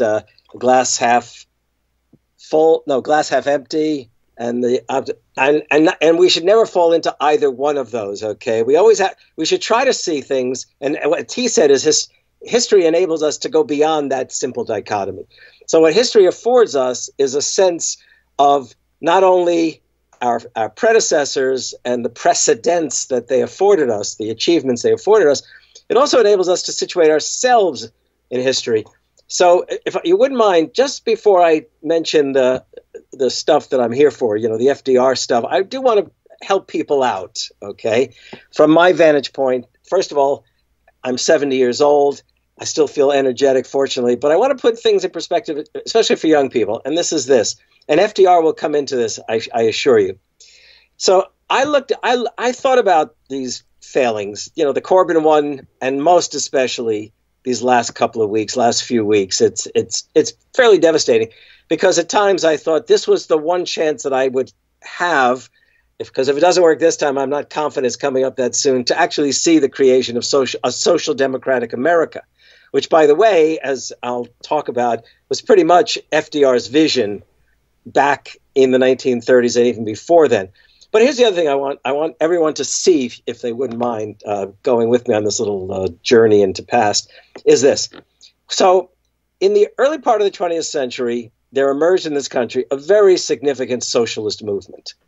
And that socialist movement had its roots in the late 19th century in agrarian populism, and actually in progressivism, and most especially in the labor movement. Okay? And it was a diverse left at that time. You had anarchists, and you had socialists, and you had these agrarian populists, and the progressives, who we too often dismiss as middle-class folk. But on the local level, in various locales, they made a dramatic difference, whether it had to do with the creation of a state bank in North Dakota, the pursuit here in the Midwest of sewer socialism, which, by the way, did not mean they were in the gutter. What it meant is that they were creating a better life for working people by actually putting sewer lines into working class neighborhoods, by taking control of water supply companies, by taking control of electric power companies. So there were those kind of successes. Now, those came about because of alliances between socialists and progressives, and in many other areas of the country, out in the countryside, agrarian populists and socialists and so on. Okay, but here's the other thing. So, okay, they didn't create a populist nation. They lost the elections of, in 1896. And similarly, the socialists in 1912 came in, I think they got nearly 1 million votes under Eugene Debs, and at other times they showed up well. But they did not become a majority party, other than by way of maybe certain city councils and governorships and sending people to Congress. So here's the thing. However, if you look closely at what was going on and you think about the FDR presidency, FDR himself, and I'm going to come back to this later, FDR himself is clearly rooted in early 20th century progressivism, capital P, the progressivism which we tend to associate with Robert La Follette here in Wisconsin, Teddy Roosevelt out of New York, and then who becomes president and runs as a progressive in 1912, and then Woodrow Wilson. There were diverse kinds of progressives. And Roosevelt, the FDR Roosevelt, is coming out of the progressive tradition, but he's looking to go beyond that even as a young man. You can, if people pick up this book of speeches and my edited editions and introductions and all that, they'll see that early on Roosevelt is reaching for what we would think of as social democracy. And by the 1930s, he is significantly in pursuit. I mean, he's strongly in pursuit of what we would call social democracy, even though he never uses the term. Now, I'm going to come back to that. But here's the key thing. So in the 1930s, he pursues what is a social democratic agenda. That is, he believes in the imperative of the federal government, based on his experience as governor of New York, taking charge of the relief efforts, and as much as he can, go beyond relief and turn it into a real series of recovery initiatives, what was often called the New Deal alphabet soup of agencies, to mobilize Americans who were unemployed, young people to go in, young men in particular to go into the CCC, Civilian Conservation Corps, others into the Works Progress Administration, to create among farmers the Rural Electrification Agency, which were based on cooperatives. And if you look closely at all of these initiatives, in one sense, they're basically just recruiting labor and enabling people to make some kind of income. But it's also the case that if you think about it, and this is a two-step, first of all, in some of those initiatives, there were highly small d democratic initiatives, not only in the sense of working people becoming involved, but in the Agricultural Adjustment Act and in the National Industrial Recovery Act, it actually empowered, in the case of industry, workers to organize unions, and in the case of agriculture, farmers to organize cooperatives and actually take part in major decision-making regarding the agricultural economics of farming themselves directly. And in fact, the irony of this is that so many people dismiss the New Deal in terms of race, but it's the case that black landowning farmers, not sharecroppers, landowning farmers in the South actually got to participate in those things. And it's often said their first opportunity to vote was as farmers in these agricultural cooperatives and similar kinds of initiatives. Now, think about us today. I mean, it's too easy to dismiss these efforts of 2015-16 and 2019 and 20 that Bernie has led, these efforts for what he calls democratic socialism, what I would more often and would have liked him to call social democracy, and reaching back to FDR. He has generated a movement. It's undeniable, okay? You could feel the energy among young people, a lot of labor unionists, even in rural areas. There was the sense that this was an opportunity to create social democracy. And we can talk later, if you want, about whether or not this can become more than a two-election campaign kind of thing. But here's the thing. What was once considered verboten, forbidden to speak of in any fashion, I'm not even talking about socialism, I'm talking about social democracy, is now in people's minds. Medicare for all right now may not have won the day, but it may well be the case that in order for, I mean, I don't know if he's willing to go there, but it's quite possible the Democrats will by the summer have to go there if they're going to harness the energies that were generated. Or for that matter, or I should say, and for that matter, the whole question of student debt, right? Not just free public higher education, but also the question of the unbearable, and I say unbearable because it's unbearable for both the individuals who have the debt and unbearable for the nation to continue to create that kind of debt and worry about it and have a generation that has become like serfs to the banks that hold those debts. Okay, so what I think is we're at this really interesting moment where there's lots of possibilities that Bernie has lost, that Bernie may well have actually cut a deal with the Biden-Obama camp.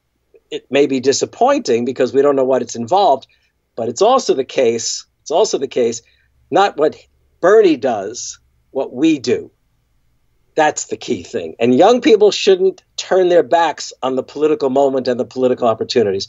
And I could tell you, if it wasn't for the fact that FDR was deeply imbued with the earlier socialist and progressive ideas in his own way, I doubt very much we would have faced the Great Depression in the way that we did. And he carried this with him. And many Democrats themselves who might not have thought publicly in those terms had come to think like that. And so FDR, as he said to a friend in 1931, actually said in writing to a friend, I think it's time for the country to go fairly radical for a generation. And similarly, we're in the makings of those kinds of moments. I hope. People need, however disappointed they are, they need to vote. I'm not telling them who to vote for. Just turn out and make sure those Democrats all the way down the ticket, if you believe they're decent folks with good intentions and admirable aspirations, you vote for them. Okay. So now, sorry, I went on a little bit of a journey. Forgive me.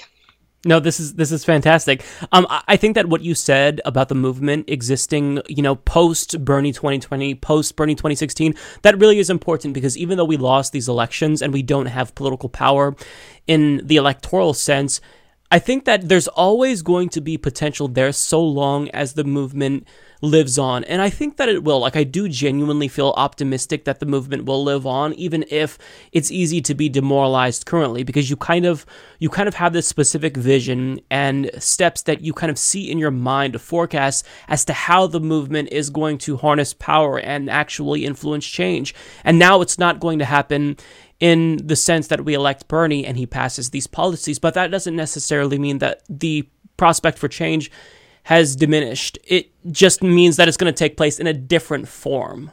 Yes, and I'll add to that something I've been saying, and I'm eager to say it here, that young people should understand, young people don't have this quite the historical perspective on a personal level that I'm trying to cultivate in them. Here, consider this. 10 years ago, shows like yours didn't exist. Okay, now think about this. So yeah, I mean, older folks are still watching cable news. Okay, by the way, I don't. I'm older, but I don't. I gave up on it. Okay? Good Back idea. in the 90s, I felt obliged to watch Fox News because I felt somebody had to do it to keep up with the bullshit that they were saying. But so here's the thing, okay? Here's the thing. So I was thinking how remarkable it is, and I don't even like to call it alternative media, because it's not. I mean, it's not alt media. It's movement media is a good way of putting it. In fact, I hadn't said that before. I like that. I like that. Yeah. Okay. So think about it now. Okay. However you feel about any one of these shows, think about this. So let's suppose on a daily basis, you could wake up in the morning. Okay. And if you've got the time, especially now, so many of us are stuck at home, young and old, you could turn on your computer and you can catch segments of Rising, the Hill TV Live thing with, I mean, you've got a conservative and a progressive on, but Crystal Ball is definitely worth listening to. And even Sagar is offering a fairly critical perspective from the right. It's worth watching. During the midday hours, you could turn on Majority Report with Sam Cedar and his co-host Michael Brooks. And they've got, 2 to 3 hours, depending on how you subscribe, of content. Then later in the day, you could go to the Young Turks. Right. And there again, you've got conversation between Anna Kasparian, who I'm pretty sure is a socialist or at least social democrat, and Cenk Uygur, who is clearly a progressive. OK, and so you've got this kind of all day opportunity that if you need to catch up and hear a critical commentary, you've got it. Moreover, then during the week at your leisure, right, you can tune into the Humanist Report, and everybody should. Of course, I'm talking to the converted here, but you've got Michael Brooks' show on Tuesday night, and he seems to be multiplying. He's like Tuesday night and this night. He's doing great. You've got Nomiki Konst, who's launched a show on YouTube, very active. I mean, I'm only, I could talk about Left Anchor with a couple of guys I just absolutely adore, great guys. Millennial Review. I mean, I'll stop there. But you've got you guys and women are part of a movement. You're not simply an alternative media. You're the voice in many ways of the movement. And all the more especially if we're not going to have a senior figure like Bernie Sanders leading, it's going to be your kinds of voices that people are going to want to listen to and hear. There you go. Yeah, that's a lot of pressure. But I will Live up to it. I will say that even though, like, one thing that I think was really clear was that indie media, like movement media, I love that term, it isn't big enough yet to counter some of the narratives that were put out by the mainstream media. But I do think that just the fact that there's this hunger that's there, it's not going to just automatically go away like that once the election is over. It's going to exist. It existed before Bernie Sanders kind of harnessed this energy, and I genuinely believe it will continue to exist. So I want to talk about, because when I think through history and everyone before us who fought for what we fought for, and we're kind of continuing that fight, it does make me feel more at ease knowing that we're not starting anything new, and we have a lot of history to work with to use as a guide, because there have been many successes from progressives and socialists in the past. So one thing that I kind of want to pick your brain about is, as far as I know, FDR never said that he's a social democrat, but I think that it's very clear that's what he was. One thing that is a conversation piece, and I'm not necessarily sure where I fall here, is Bernie Sanders using the socialist label. That may have harmed him. It excited a lot of people, myself, because I identify as a socialist. But in your view, and this is difficult to gauge, I know, do you think that him calling himself a socialist was an asset to him, or do you think that if he maybe packaged his social democratic agenda in a different bow, in a package with a different type of bow, would that have helped in your view as FDR did?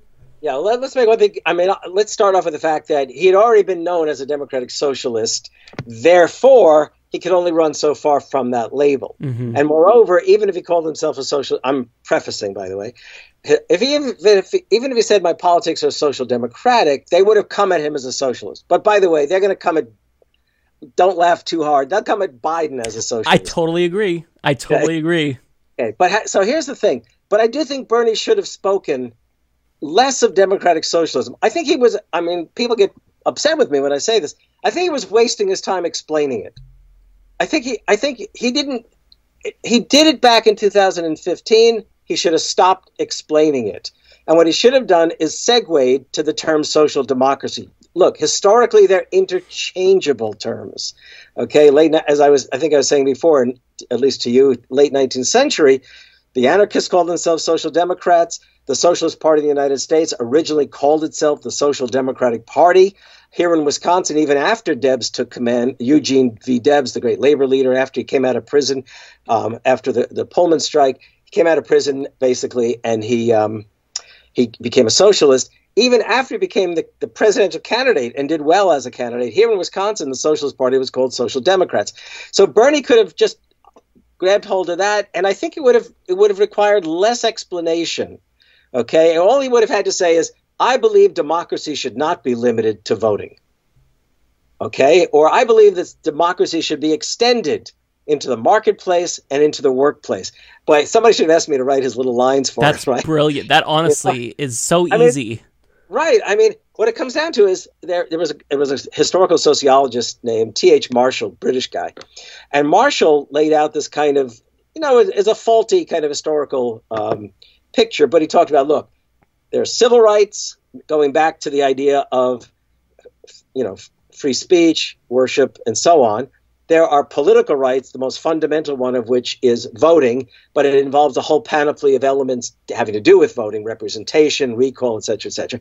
And then there are social and economic rights. And that's what Bernie was going for, the social and economic rights. It was Bernie who harnessed the Economic Bill of Rights idea from FDR, his speech of the State of the Union message of 1944, when Bernie talked about 21st century Economic Bill of Rights. So I think that Bernie could have, if people are going to see us, that's right, we're taping. Bernie could have literally worn the cloak of FDR. Okay, and by the way, there were those in the campaign who were trying to get him to do that all the more. So I believe Ro Khanna, the congressman from California, John Cusack, my friend, we talked about this a lot, and John, I know, was pushing for Bernie to literally become FDR if he could. And there were others. I don't know where David Sirota himself came down on that, but I have a feeling he was one of those people. But I could be wrong. So I think that could have been effective. And by the way, it would have been effective as well, because in the debates, Bernie then could have stood as the champion of the FDR legacy in the Democratic Party. And when a question was given him by one of the moderators of whatever, he could have said, I think there's a bigger question. And the question is, are we the party of Franklin Roosevelt or are we not? And he could have just laid out a few ideas of Roosevelt's. And then if the likes of Klobuchar or Buttigieg or what's his name, Biden? If Biden had, I was kidding. But if they had come at him, we can't afford Medicare for all, he could have said, that's what they told FDR about the New Deal. That's what in other words, so they would have been attacking FDR and not him. If you get my drift. That is really brilliant, because as you're speaking, there's so much clarity, because that not only makes it more, I think, familiar to Americans who don't like this idea of Scandinavian socialism, and they don't know what that entails. It also kind of gives him cover from that annoying, he's not a Democrat label, which doesn't appeal to me, but some Democrats are just, they have to have a Democrat. We've heard it, and that could have kind of given him cover in two ways. And I also think about how this would have given him an opportunity, if he really wore the cloak of FDR, to kind of pitch himself in his campaign as extending that legacy. Because I know that as much as we give FDR credit, this was someone who was, he was a fallible human being. He didn't pass everything he wanted to. He did have some failings. So can you talk through some of FDR's failings and how Bernie maybe could have messaged, him as not just a continuation, but really completing the vision of FDR? Yeah, well, let's start off with the three worst decisions FDR made, or at least two were decisions and one was a failing. So the worst was the internment of Japanese Americans. Yeah. The sort of the continental Japanese. I think your family comes from Hawaii, if I'm not mistaken. Right. Hawaiian Japanese Americans were not interned. Okay, it was mainland Japanese, West Coast Japanese. In fact, it was just West Coast Japanese American, and that was that was one of the worst civil rights abuses, travesties in American history. So no saint. Also, he allowed, and by the way, he allowed California property and conservative interests to persuade him to, and military interests to persuade him to do that. That was not instinctively his decision. But then the other thing is this, that the U.S. Army in World War II was segregated white and black. Mexican Americans, by the way, were not in segregated units, and there were 400,000 Mexican Americans who served in the military during World War II. It was Japanese Americans and African Americans. Japanese Americans were in a combat regiment, which, by the way, was the most decorated combat regiment of the Second World War. American combat regiment. And the African Americans were in separate units, combat and supply units, than were their white counterparts. It would have been a remarkable thing if he had tried to overcome that, if he had not allowed the military brass to convince him to segregate the military in that way. Now, we can get into the argument of what should he or shouldn't he, blah, blah, blah. The point is, it's a tragedy that marks his administration. And the other thing is that he couldn't overcome congressional opposition to opening the doors to greater numbers of Jewish refugees. And Eleanor was pushing for it. Roosevelt's chief of staff was Jewish, Samuel Rosenman. Robert Wagner, the great senator from New York State, who was actually called the pilot of the New Deal in the Senate, he was pushing for the opening of the doors for greater numbers of refugees. And he was German-American, German-born, and he couldn't persuade them to do it. And there were any number of anti-Semites in the State Department. So those are the three great tragedies or terrible decisions of his administration or failings. But it's also the case that when he first entered the White House, he knew, it was very interesting, he actually had the support of what we would today call the billionaires, which people find surprising given the agenda that he had of expanding the powers of government in order to address the needs of American citizens. But the rich guys, and they were guys, the rich guys had one thing they were eager to see him do, and that is they wanted him to end prohibition. And what's important there is they didn't care less if they could drink, because they were already drinking. They never had to worry about getting booze. But they didn't want their taxes to go up any further. And they figured if you loosened or literally liberated Americans to drink, you could tax every beer that a working guy drank. And if you did that, you'd literally liberate them from any kind of further tax burden. Now, they got very upset when, in fact, very soon into the course of his 12-year presidency, he began to push for higher and higher taxes on the wealthy. And those guys organized the American Liberty League in 1934-35, and they spent millions trying to bring down his presidency. I can tell you, millions on advertising, public relations, film strips, radio shows, but they utterly failed because working people loved FDR. And in 34, Democrats took even more seats in Congress, and in 36, they literally romped over the Republicans. So the American Liberty League was a failure. There's no question about it. So at first, his first mistake was that he actually did allow certain freedoms to business to basically break the laws regarding, trusts and cartels and collusion, we would call it today. But it's also the case that he built into the very same law that sort of gave them those privileges the right to organize labor unions on the part of workers. Later, it turned out the law needed to be revamped, not only because it was declared unconstitutional, but also because labor unions were literally being cheated by their employers. The employers would set up company unions rather than have the workers organize their own. So in 1935, FDR, it's called the Second New Deal. He signed into law the Social Security Act, and he signed into law the National Labor Relations Act, which wasn't just saying workers had the right to organize. The federal government would back up their right to organize. Very powerful kind of move. So at the outset, he may well have done a little too much business with the rich guys and business, but he learned his lesson, and he came to realize how much they hated him. In fact, in a famous speech in Madison Square Garden, he said, "I welcome their hatred."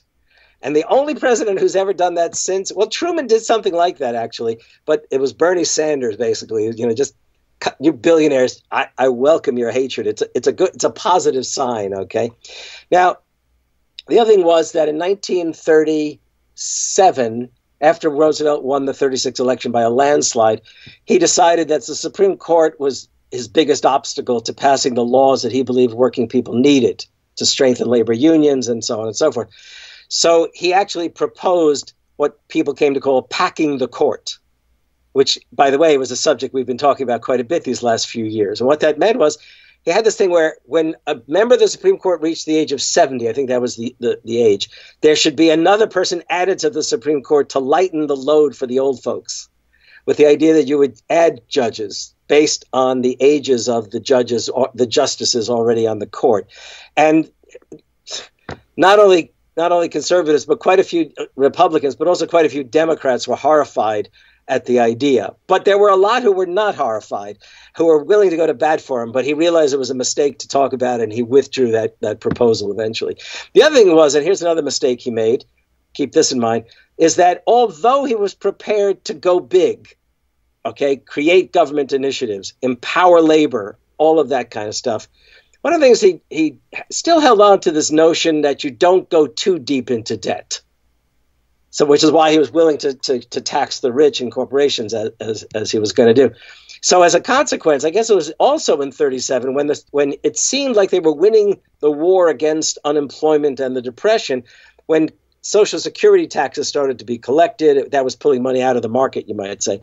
He was also willing to cut back on federal expenditures, and they went into a recession again, which really did weaken his administration to some extent.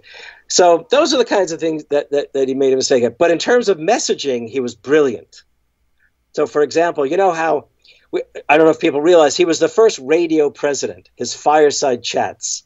It was he loved broadcasting his messages. But the other thing is, he knew that the print media, editors and publishers, were conservatives. Honestly, conservatives. So the radio it liberated him from depending on editors and publishers in the print media. He could go around them and go directly, unfiltered, to the American people. And the other thing is, the guy was very, very, call it wily if you wish. He knew that the journalists themselves were generally more liberal than their own editors. So he held regularly press conferences off the record with the journalists. And now we have available the texts of those, the multi-volume texts of those news conferences. And the understanding was, I will meet with you regularly, and I'll let you know I have to trust you and you have to trust me. If there are things we don't want to get out, you've got to hold on to that, which I know seems a little devious, but it was his way of getting around the editors and publishers. So Bernie, I think, did a good job in terms of trying to reach people, getting out there on the hustings, as they say. He discovered YouTube when he realized that the media was going to ignore him. The tragedy with Bernie's messaging was what he was doing on YouTube, he didn't take into the debates. So on YouTube, he would speak in a way that was more, if you like, lighthearted, serious, but lighthearted. You could see smiles emerging on his face. He more often might have said in a rally or maybe even on YouTube something about FDR, but he never went into the debates bringing what I was talking about before to bear on that debate. Sorry, I'm sorry I'd go on forever, but it's absolutely fascinating. These are terribly, what's that thing out of Dickens? What was the novel about the French Revolutionary years? These are the best of times. These are the worst of times. These are the best of times. And let's hope that there's a prophetic side to that best of times. Yeah, absolutely. I'm curious to know. Go ahead. Yeah, go ahead. Sorry. I wanted to ask you about what you think the catalyst is for change, because the New Deal era, this was change, like reform legislation after legislation. There was so much that happened in such a short time.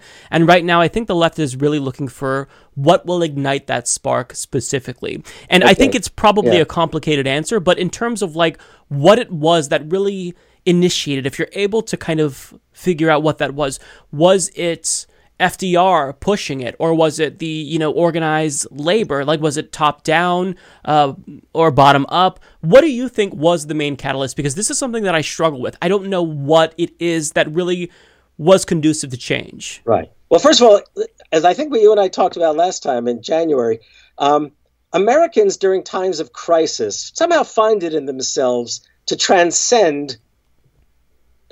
They transcend themselves to confront the mortal crisis, the American Revolution, the Civil War, and here with FDR in the 1930s.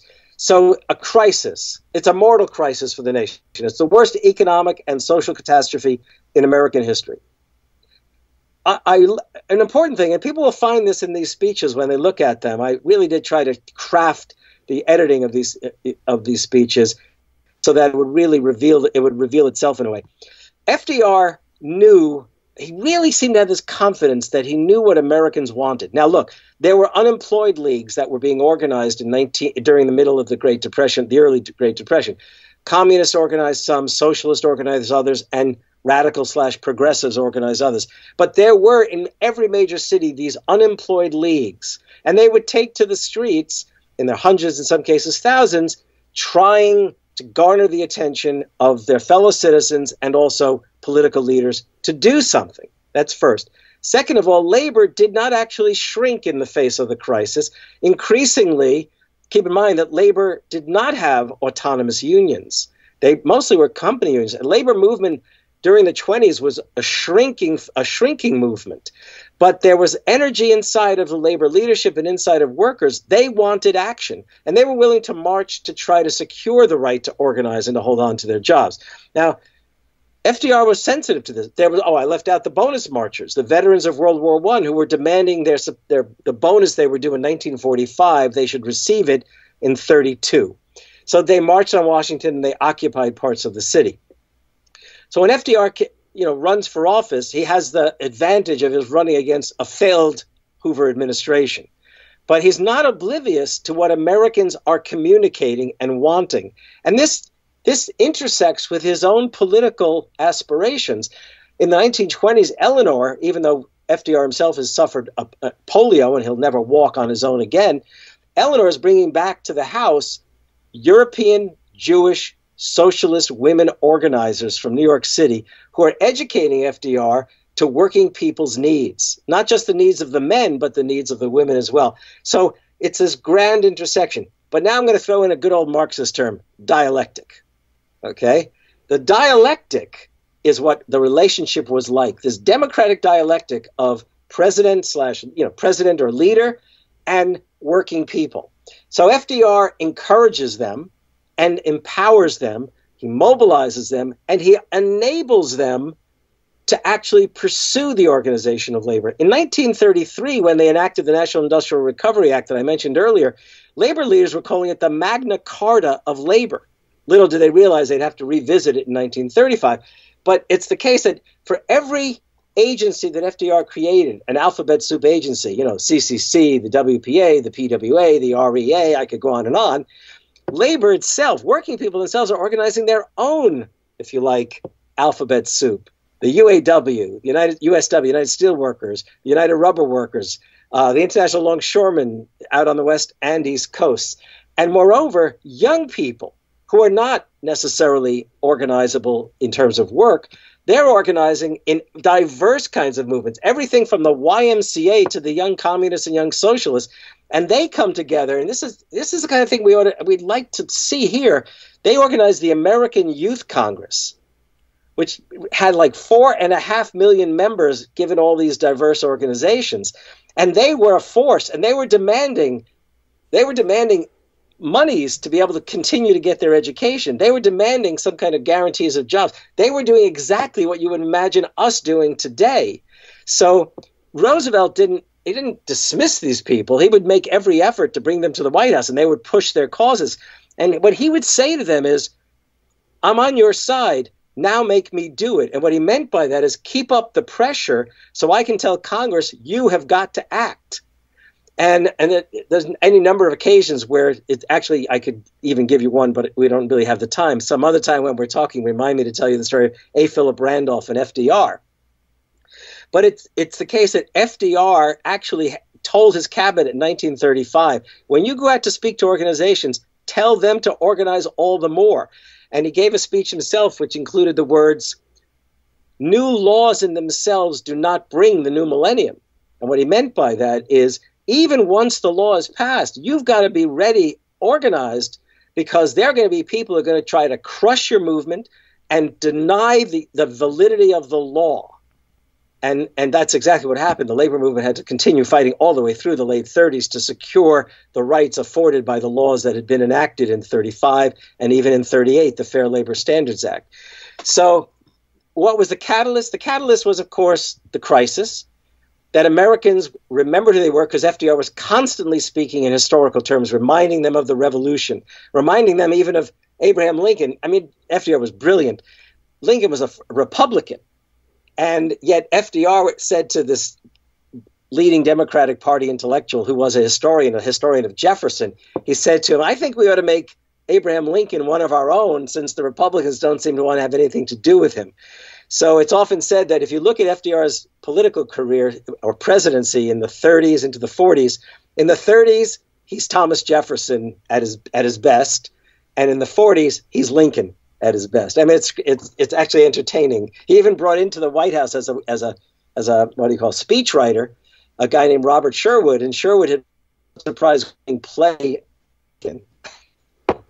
That's really, it's nice to hear this because it feels like there's a blueprint that's already been established and we just kind of have to follow that blueprint. And in some ways, even though the situation does look bleak, it feels like we have more tools than our predecessors had. Like we have the internet, as you pointed out. That's something that is incredible at organizing. It makes it so much easier and gives voices to people who previously didn't have voices. So if they can do it back then, I think we can do it now. So to me, like what I think people should do is take the energy and the passion that they have and try to harness it. Join the DSA, get involved. Local politics is incredibly important. I think that, that's something that we all overlook, myself included, and it's really important. It can have a concrete impact on your life. So this is all, I find it incredibly fascinating.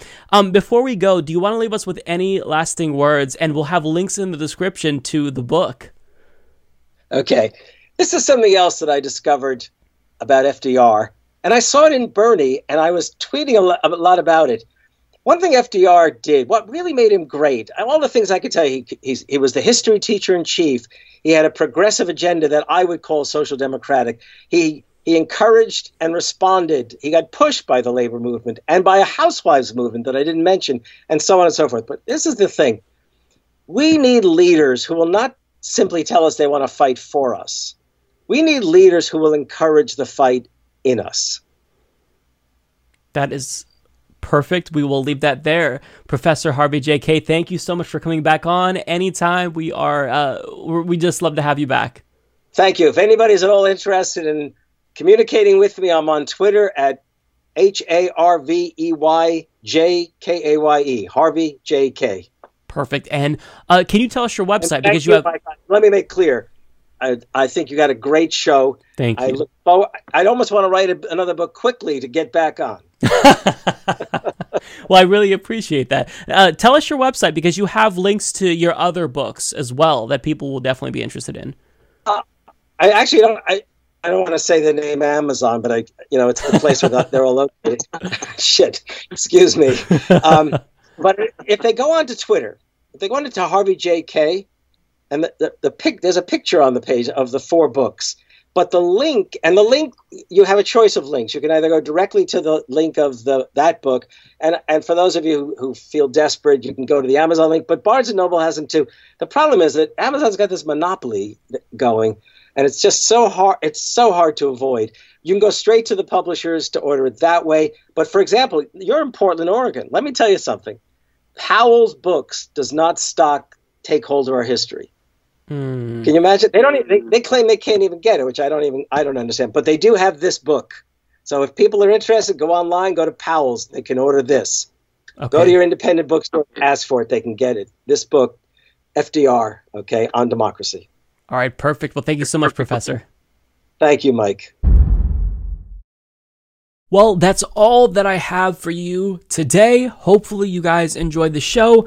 The topics I hope going forward will get a little bit more cheery, but the news cycle it won't let up.